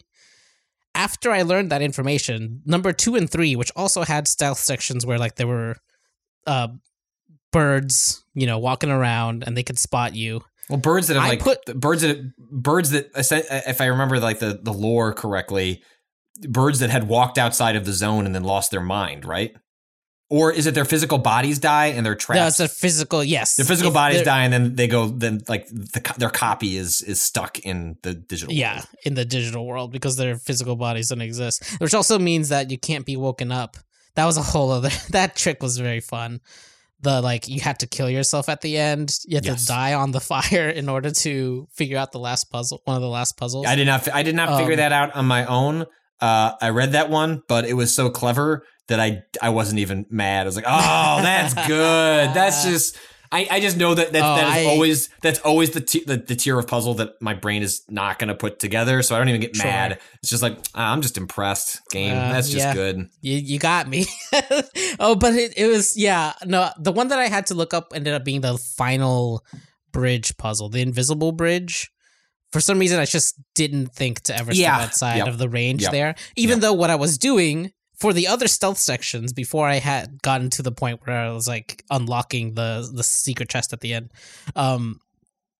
for this, I put down the lamp immediately and walked out, and then you can just see where everyone is, like really easily because it's super fucking bright, and that made the stealth like a million times easier. Like I would have ripped my hair out actually doing that in the dark, because which is what most people did. Kind of. Right. This is the thing. Is like I feel like getting that information in that order helped a lot. Yeah, because otherwise, I think for most people, they discovered that revelation really late in the game, and where it's most useful is when you have to follow, like the creatures. I forget what their names are in the game. Do we learn? Is there a way to learn their language? Side note, still irritated about this. Like, I cannot believe that at any point you didn't get a way to read the writing. Like, that was like one of the coolest. True, though? Okay. Yeah. I mean, okay. I didn't. Did you? I didn't either. This is what I was asking. I was wondering. No, I'm pretty sure I read that as a complaint. It was it. Like, no, I just think that's just not in there, and I found that to be. I think that's really frustrating. I think that's funny. Because the only reason the Hearthians have deciphered Nomai is because it's the thing that exists in the solar system, and they've sent multiple people. Yeah. Oh, yeah. To bring stuff. Like, it's a funny thing because it keeps pulling it out, and I'm like, get away. I don't need, I can't fucking, I turned off the thing because there's a setting in the settings you can turn on automatically equip when you're looking at alien thing, and it's like, I turned that off because it's like, oh, I'm never going to figure this out probably. I would be curious if there is some secret way where I have to imagine that it's not gibberish. I have to imagine. No, it's definitely, I believe that it is real language, and I just think that it's very funny that the Hearthian translator just doesn't know what to do with it because they've never, like, this is the first time anyone knows that these aliens have been in the solar system. Oh, I guess my thought was I wonder if there is a way for people to reverse engineer it. Like, I wonder if there's enough information in the DLC for people to figure out what that stuff has to say. I mean, they basically, even though it doesn't have what the base game used as a way of communicating a lot of its narrative. I mean, it just comes up with a different one, right? Like, it's just like these reels that you find are just the game's nonverbal version of the same exact thing. Is like, how do we give you some out of context like clues also, about what's happening? Shout outs to slide reels. I don't know how many episodes ago that was where I was like, my most useless object in my room right now is this slide projector. That was the holiday. That was the holiday mailbag, I think, when people asked that. Look, they're useful for passing on information. They're useful to create propaganda machines around your society that has devolved into a cult and then completely lost their minds. So I do think people, like you having that information for the stealth section. The point I was making before I got distracted by the language stuff was that sequence where you're following like a series of the creatures go into was it like a church or something, and then you have to wait for the water to come through and sweep them away so that you can walk through the fireplace. And so I think for most people that's like their first application of that, because that seems like how the game would. It's like it's a completely dark area that's hard to navigate.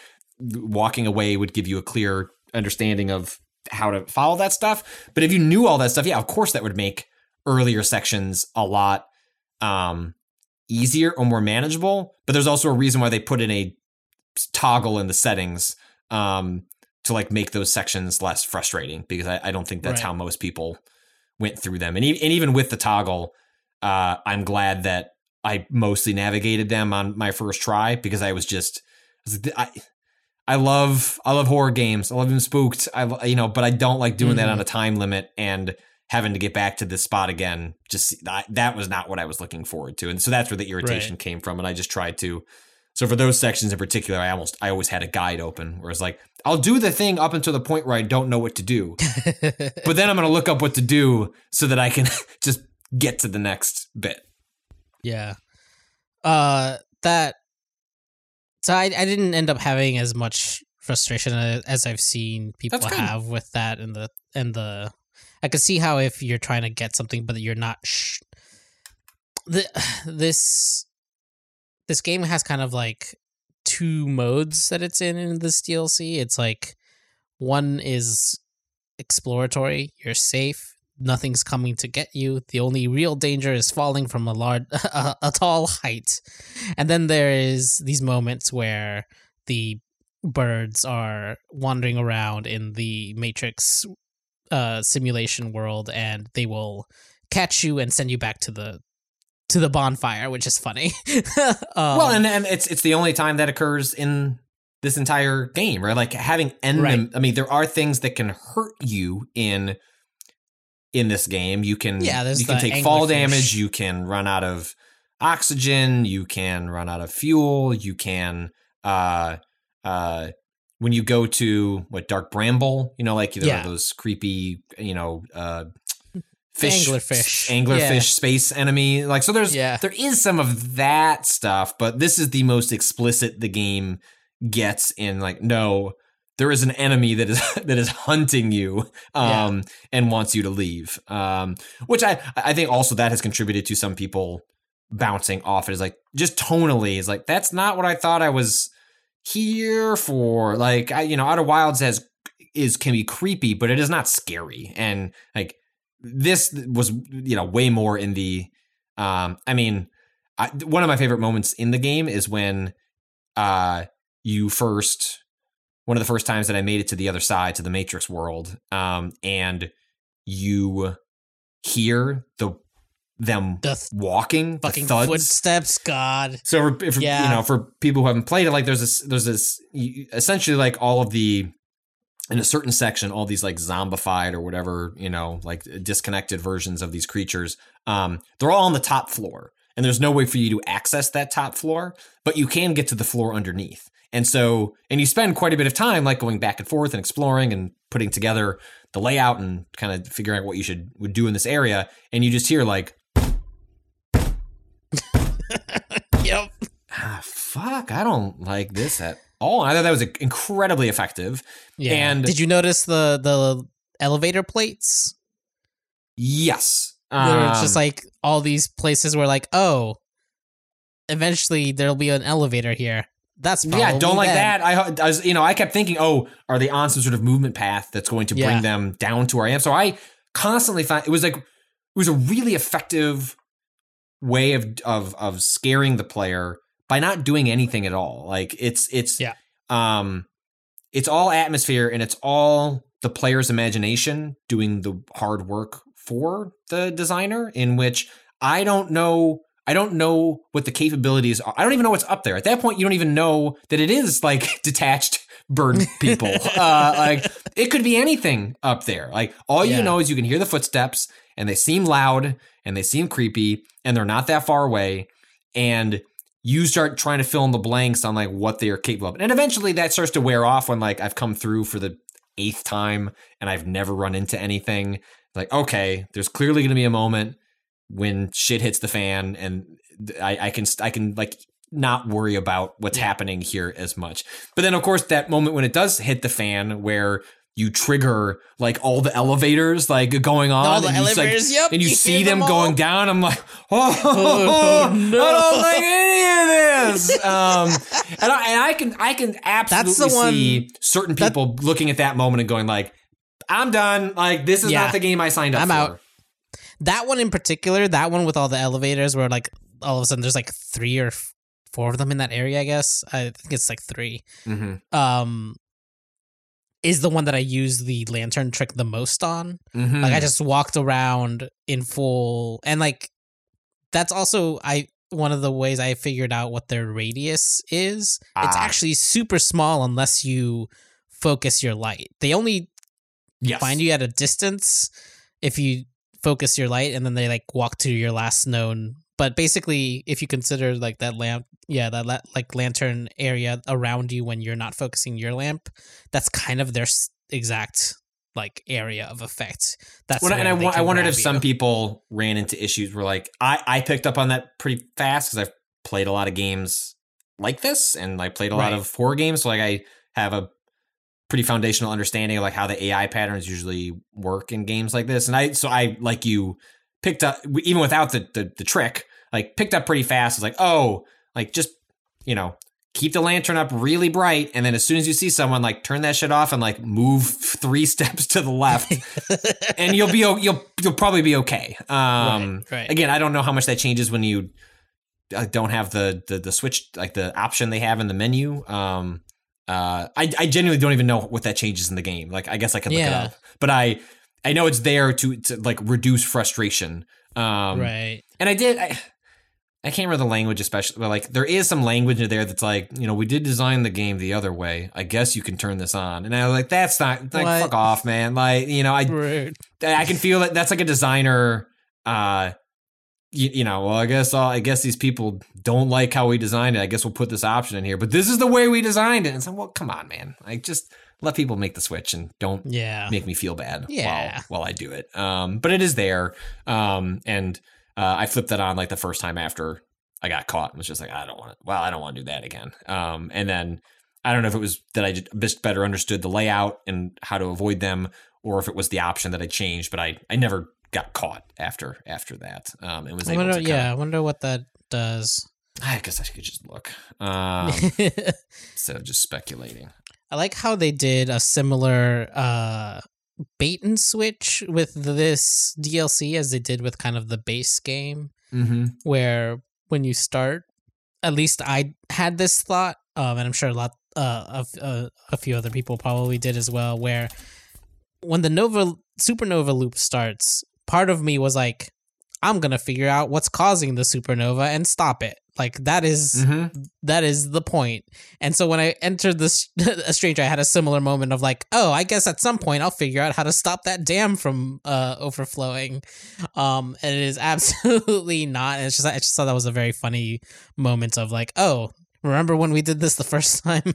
Turns out same people made this one again. They have similar tricks, but okay. I found out this is like really interesting. So this is from on the Outer Wilds Reddit from it's Crossboy explaining exactly what happens. And so they write, in the DLC there are stealth sections. Alien creatures patrol certain areas that you need to sneak by. Normally if they see you, they will turn on their lights to get a better look at you, creep up slowly, then charge you with a scary sound effect very quickly.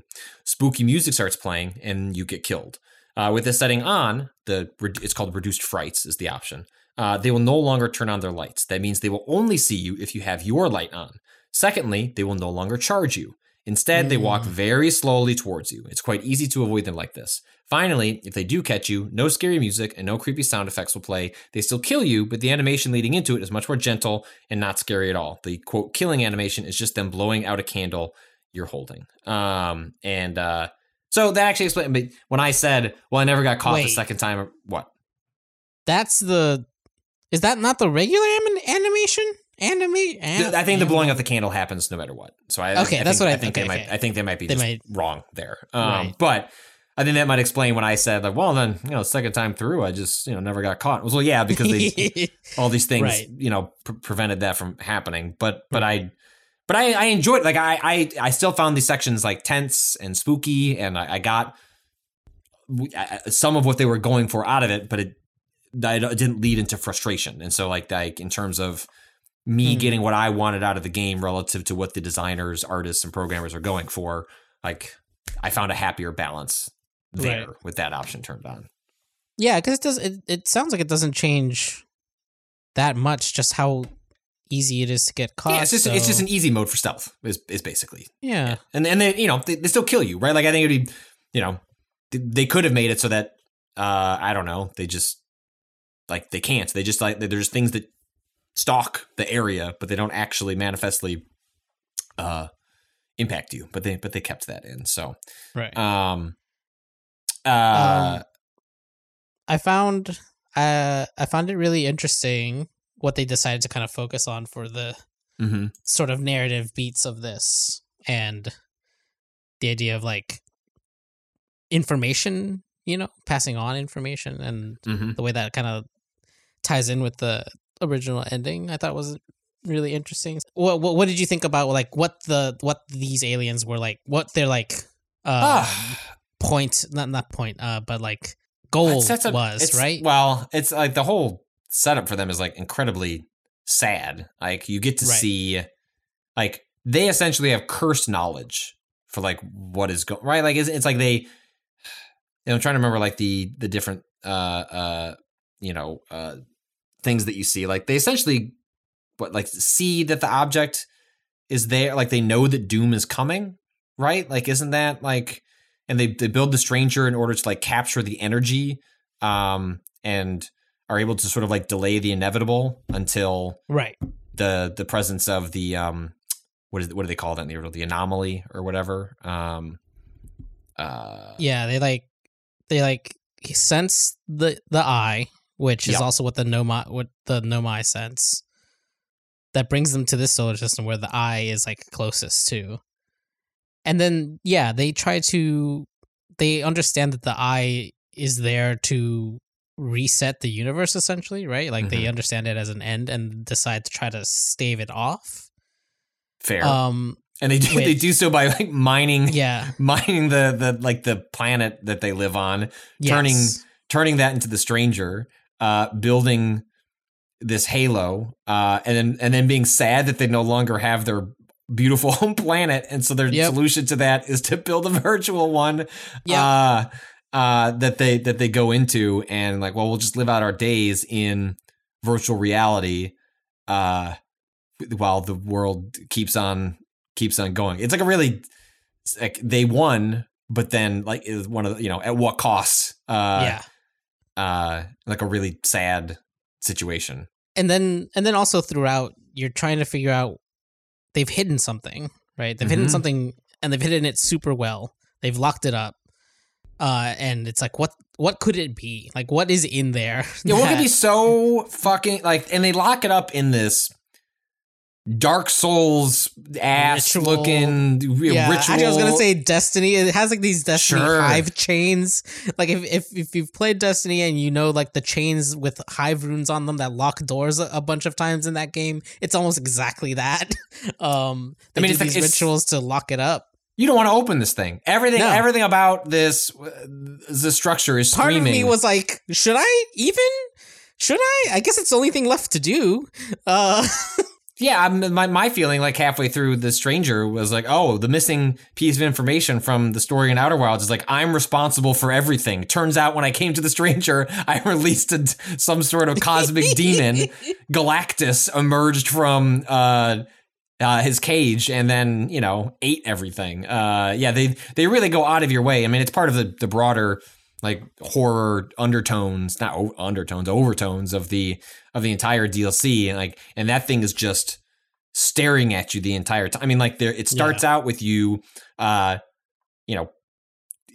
a structure that is underwater. Like it's not even like above ground. They put that shit underwater. Like no, like get down there. And even when you get inside and like go up the stairs and like it's like locked away in a different thing, and it's just it's horrifying. Makes you not want to open it. But then of course, like the resolution to all that is, a tragedy in and of itself. I was trying to figure out, correct me if I'm wrong on how this plays out, but basically if I remember from the way, when you see the slides on this,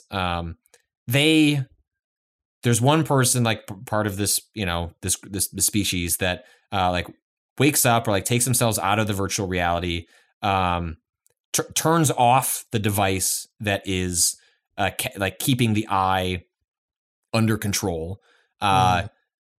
They are then cornered by everybody else in their society and then locked away into this because everyone else wants to go back to being hooked on the Matrix and moving forward. And then is the stranger hit by like is that a consequence of this one person deciding to turn off the safety protections, or was that going to happen regardless? It feels a little bit like that. The bits of the stranger that are breaking at this point it's because there's no one left alive. Right. They stayed in too long. Right. this is kind of where my reading of the sort of situation goes on, is like they decided, basically this species has decided that the end of the universe, which they can see happening, but from my reading of the original ending of the game, is part of the natural progression of the way the universe works, right? It's about a cycle of renewal, death, and creation. Like the original Outer Wilds kind of lets you in on the moment of creating the next version of the universe as a kind of like, you know, like it's okay, things end, like people die, new people are born, things go on in cycles, but you have to let things end for there to be something new. This one was the idea of a society who decided, but we don't want things to end, right? We're going to make the bird matrix because we also don't want to die. We figure out that we can just stick our brains in there and live forever. And they stay in there, and then there's no one to upkeep the ship, and just through, like, you know, there's random shit in space. Things start to break down. Eventually this would have happened anyways, because the supernova that goes off in Outer Wilds is a separate event from going to the eye of the universe and restart and like because the new universe. The implication of the story in Echoes of the Eye is that like the Nomai go off and they stumble upon the eye and all these events completely separately from like this other species, and like actually overlap and have like consequences for one another because of their like independent events. Because the stranger is invisible, like it's hiding in plain sight. But it was, you know, it's not like anyone was aware that this thing was even floating around or was, you know, was a tool intended for a certain use. No, yeah. And the way that the DLC plays out is like, this is, the stranger is almost like an expanded version of the Quantum Moon from the original game. Yeah. Where it was like something that, if you're just trying to explore as much as possible, you will end up seeing, but is technically optional in the like progression of the game. You don't ever actually need to go to the Quantum Moon and meet the one Nomai that's left there. Like you can finish the game without ever seeing them. It's better when you do meet them because it's really cool to talk to them and like have this exchange. And it makes the end, like they're there at the ending as well, which is really like beautiful and touching. And apparently this is what the stranger does too. Yeah. At the end, the prisoner is there also and is helping to make the new universe. But yeah, it's just like it feels like they like slid it in so naturally where like someone playing this for the first time, like it's going to be really fun to hear about people randomly running into this invisible ship in the middle of nowhere, because it is just like there. It is there. You can just run into it on accident probably if you're going somewhere else, although it seems like the path of it is a little bit like less likely to happen if you're just exploring the rest of the solar system. But yeah, in the end the prisoner is the one who turns off the thing because the idea this shit's fucked up, guys. I don't know. Like, I don't think we should be doing that. I think we're fucking with we're fucking with nature in a way that no one should really be fucking with nature. Like we're putting off a natural, what's the word I'm looking for? Not system, but you know, process. Also, you know, if you had this information, there's other people out there. You could have told them. You know, this could have been a community effort. You know, why? You know, as like a, you know, the galaxy could have decided together. You know, what should we do about this problem? Instead, you cocooned yourself off in this. I guess we don't have a sense of the time scale, or like I don't know when. Like, how long have they been floating out there? Hundreds of years? No, more, because they arrive before the Nomai. They do their whole thing before the Nomai, and then after the Nomai, after the prisoner unlocks the eye, that's when the Nomai hear the signal. Is that second time? Right. Also, quick note: there were 4 solar systems that they showed. I don't think they're gonna do another DLC, but. For a second there, I really thought they were implying that they might, because unless I missed some piece of lore that would explain this, but there was when they show the eye emanating these rays, there's 4 solar systems. One is the Harthian solar system, one is the Nomai solar system, and one is the Strangers. I don't think we ever get a species name for them, do we? Well, no, because we don't get any text related. We don't get to any them. text. No, yeah. And then there was a 4th one in the upper left corner that also had planets and stuff. And it's that feels a little too detailed to just be background. And there's other planets in the universe that heard the signal. They haven't said anything about more DLC. I would be shocked. Yeah. This game has one of the all-time perfect endings. Yeah.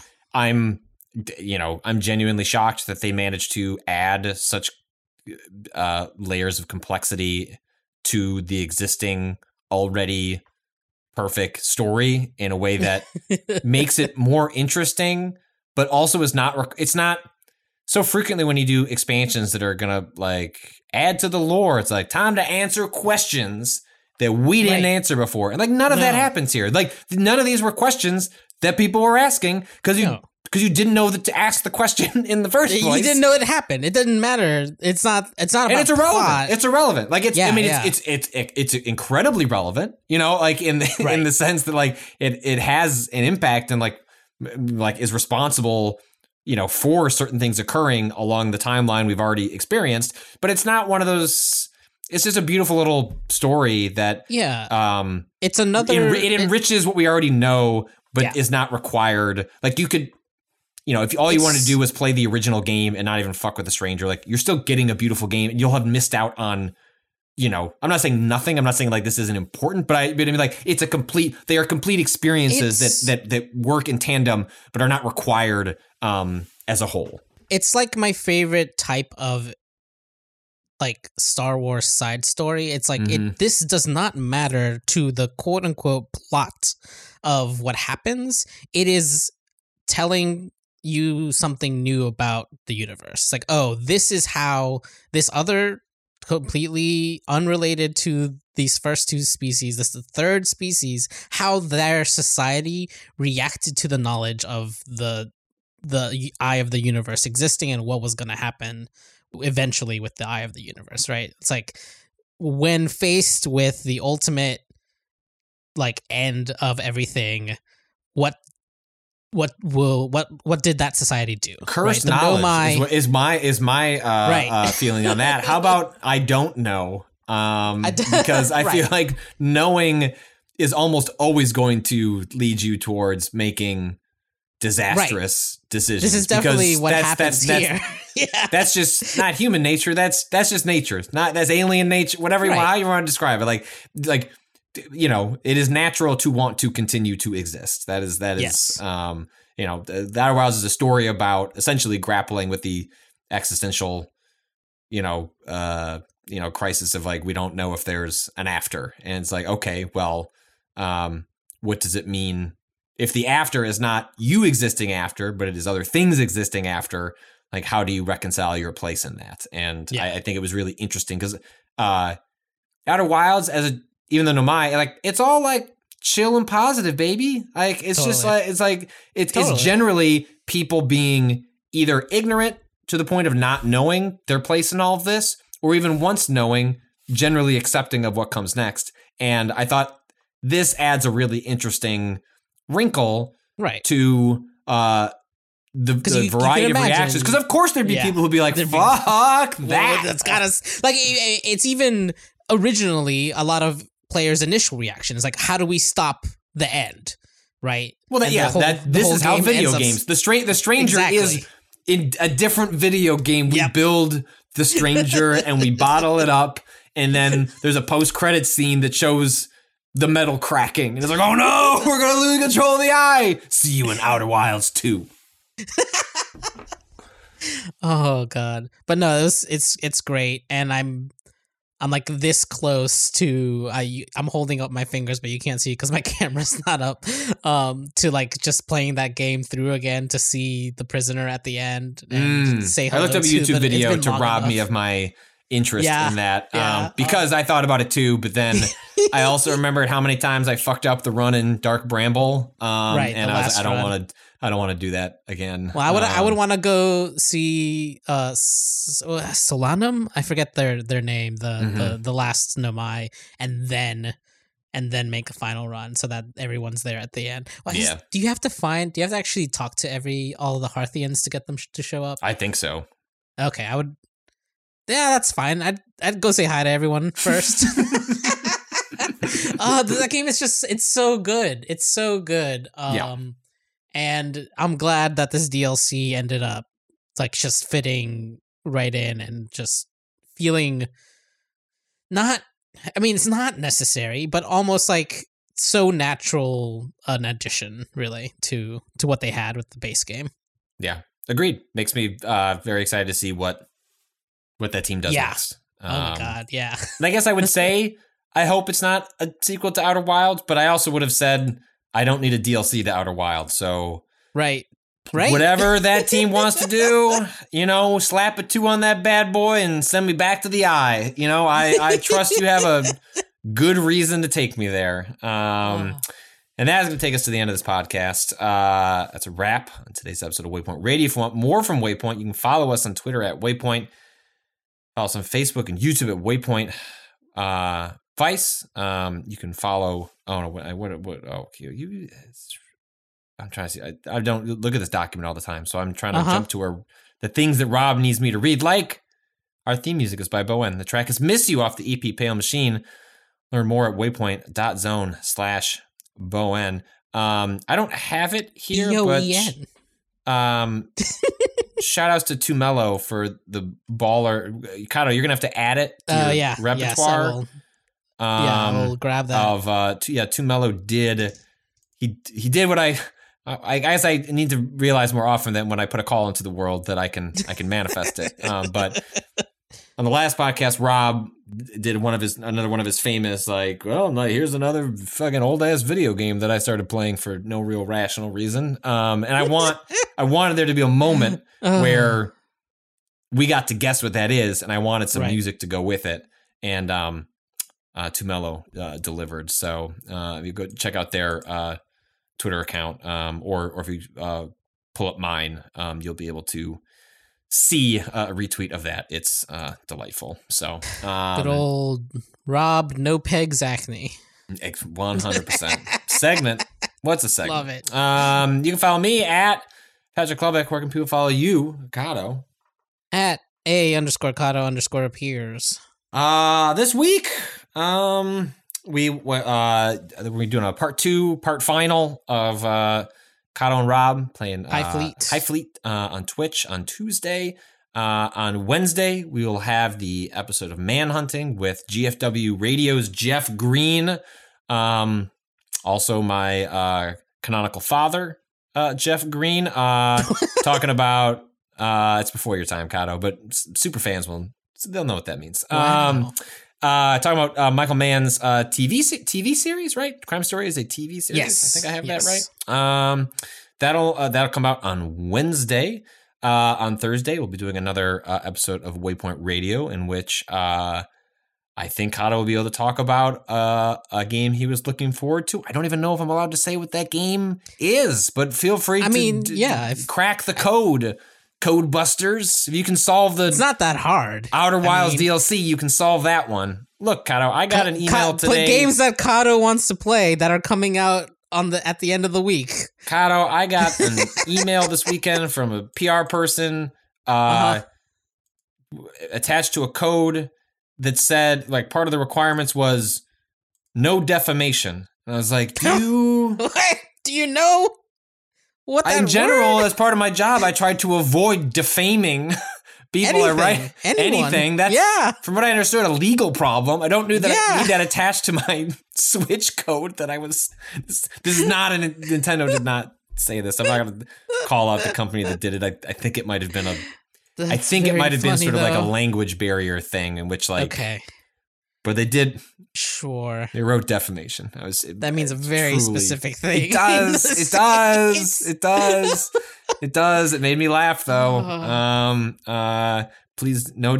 I was like, no defamation honest reviews welcome. I was like, what? Is that a threat? What are you saying? And then on Friday, Kato and I, or I mean, I'm going to get Rob into this. I don't know how many people He's have not rope gonna into be what. Oh, no, yeah, Rob's gone. Yeah. Rob found out that Patrick's going to stream Kingsfield 4. What's the subtitle for that? The Ancient City. In the ramp up to Elden Ring, we're going to spend the next month or so playing some old ass From Software, some From Software ass from Software before people. I gotta see if I can find a copy because I want to plug in my fucking PS2.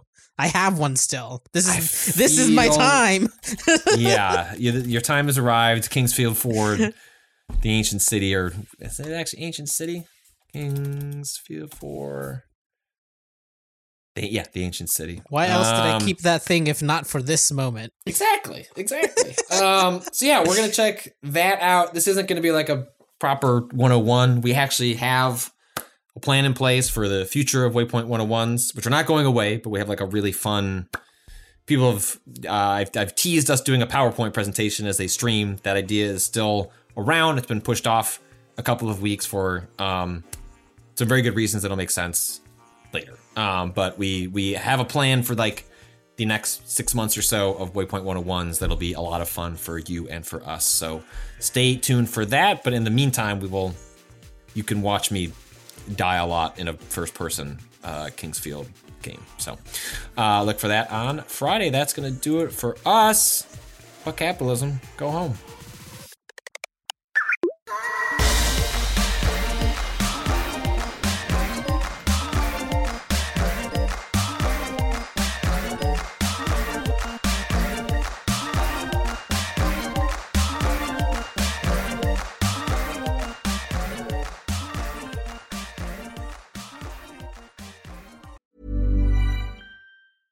When it comes to your finances, you think you've done it all. You've saved, you've researched, and you've invested all that you can.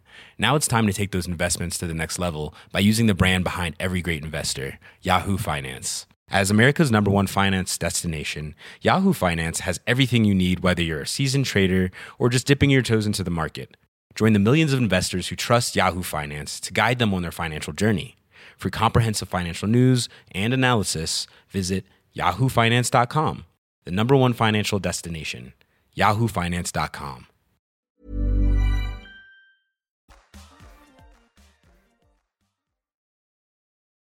There was actually 1 second.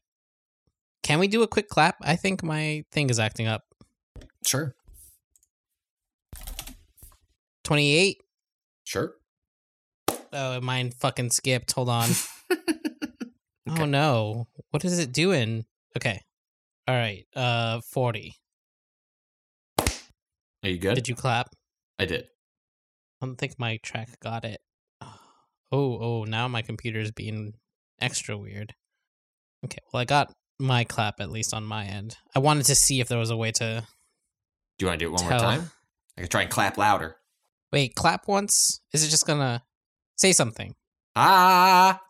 Okay, wait. Say at... Okay. Hold on. Okay, that's fine. I can do this. Say at... Well, okay, now it's skipping. I'm so glad I don't have to work off this laptop normally. Okay. Say at 45. Okay. Great. Let's see what that looks like on these tracks. Okay.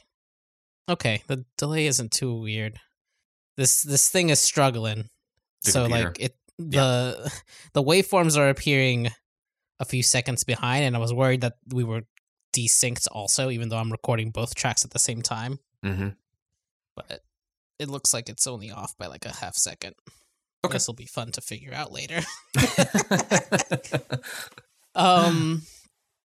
Okay. Track and backup are running.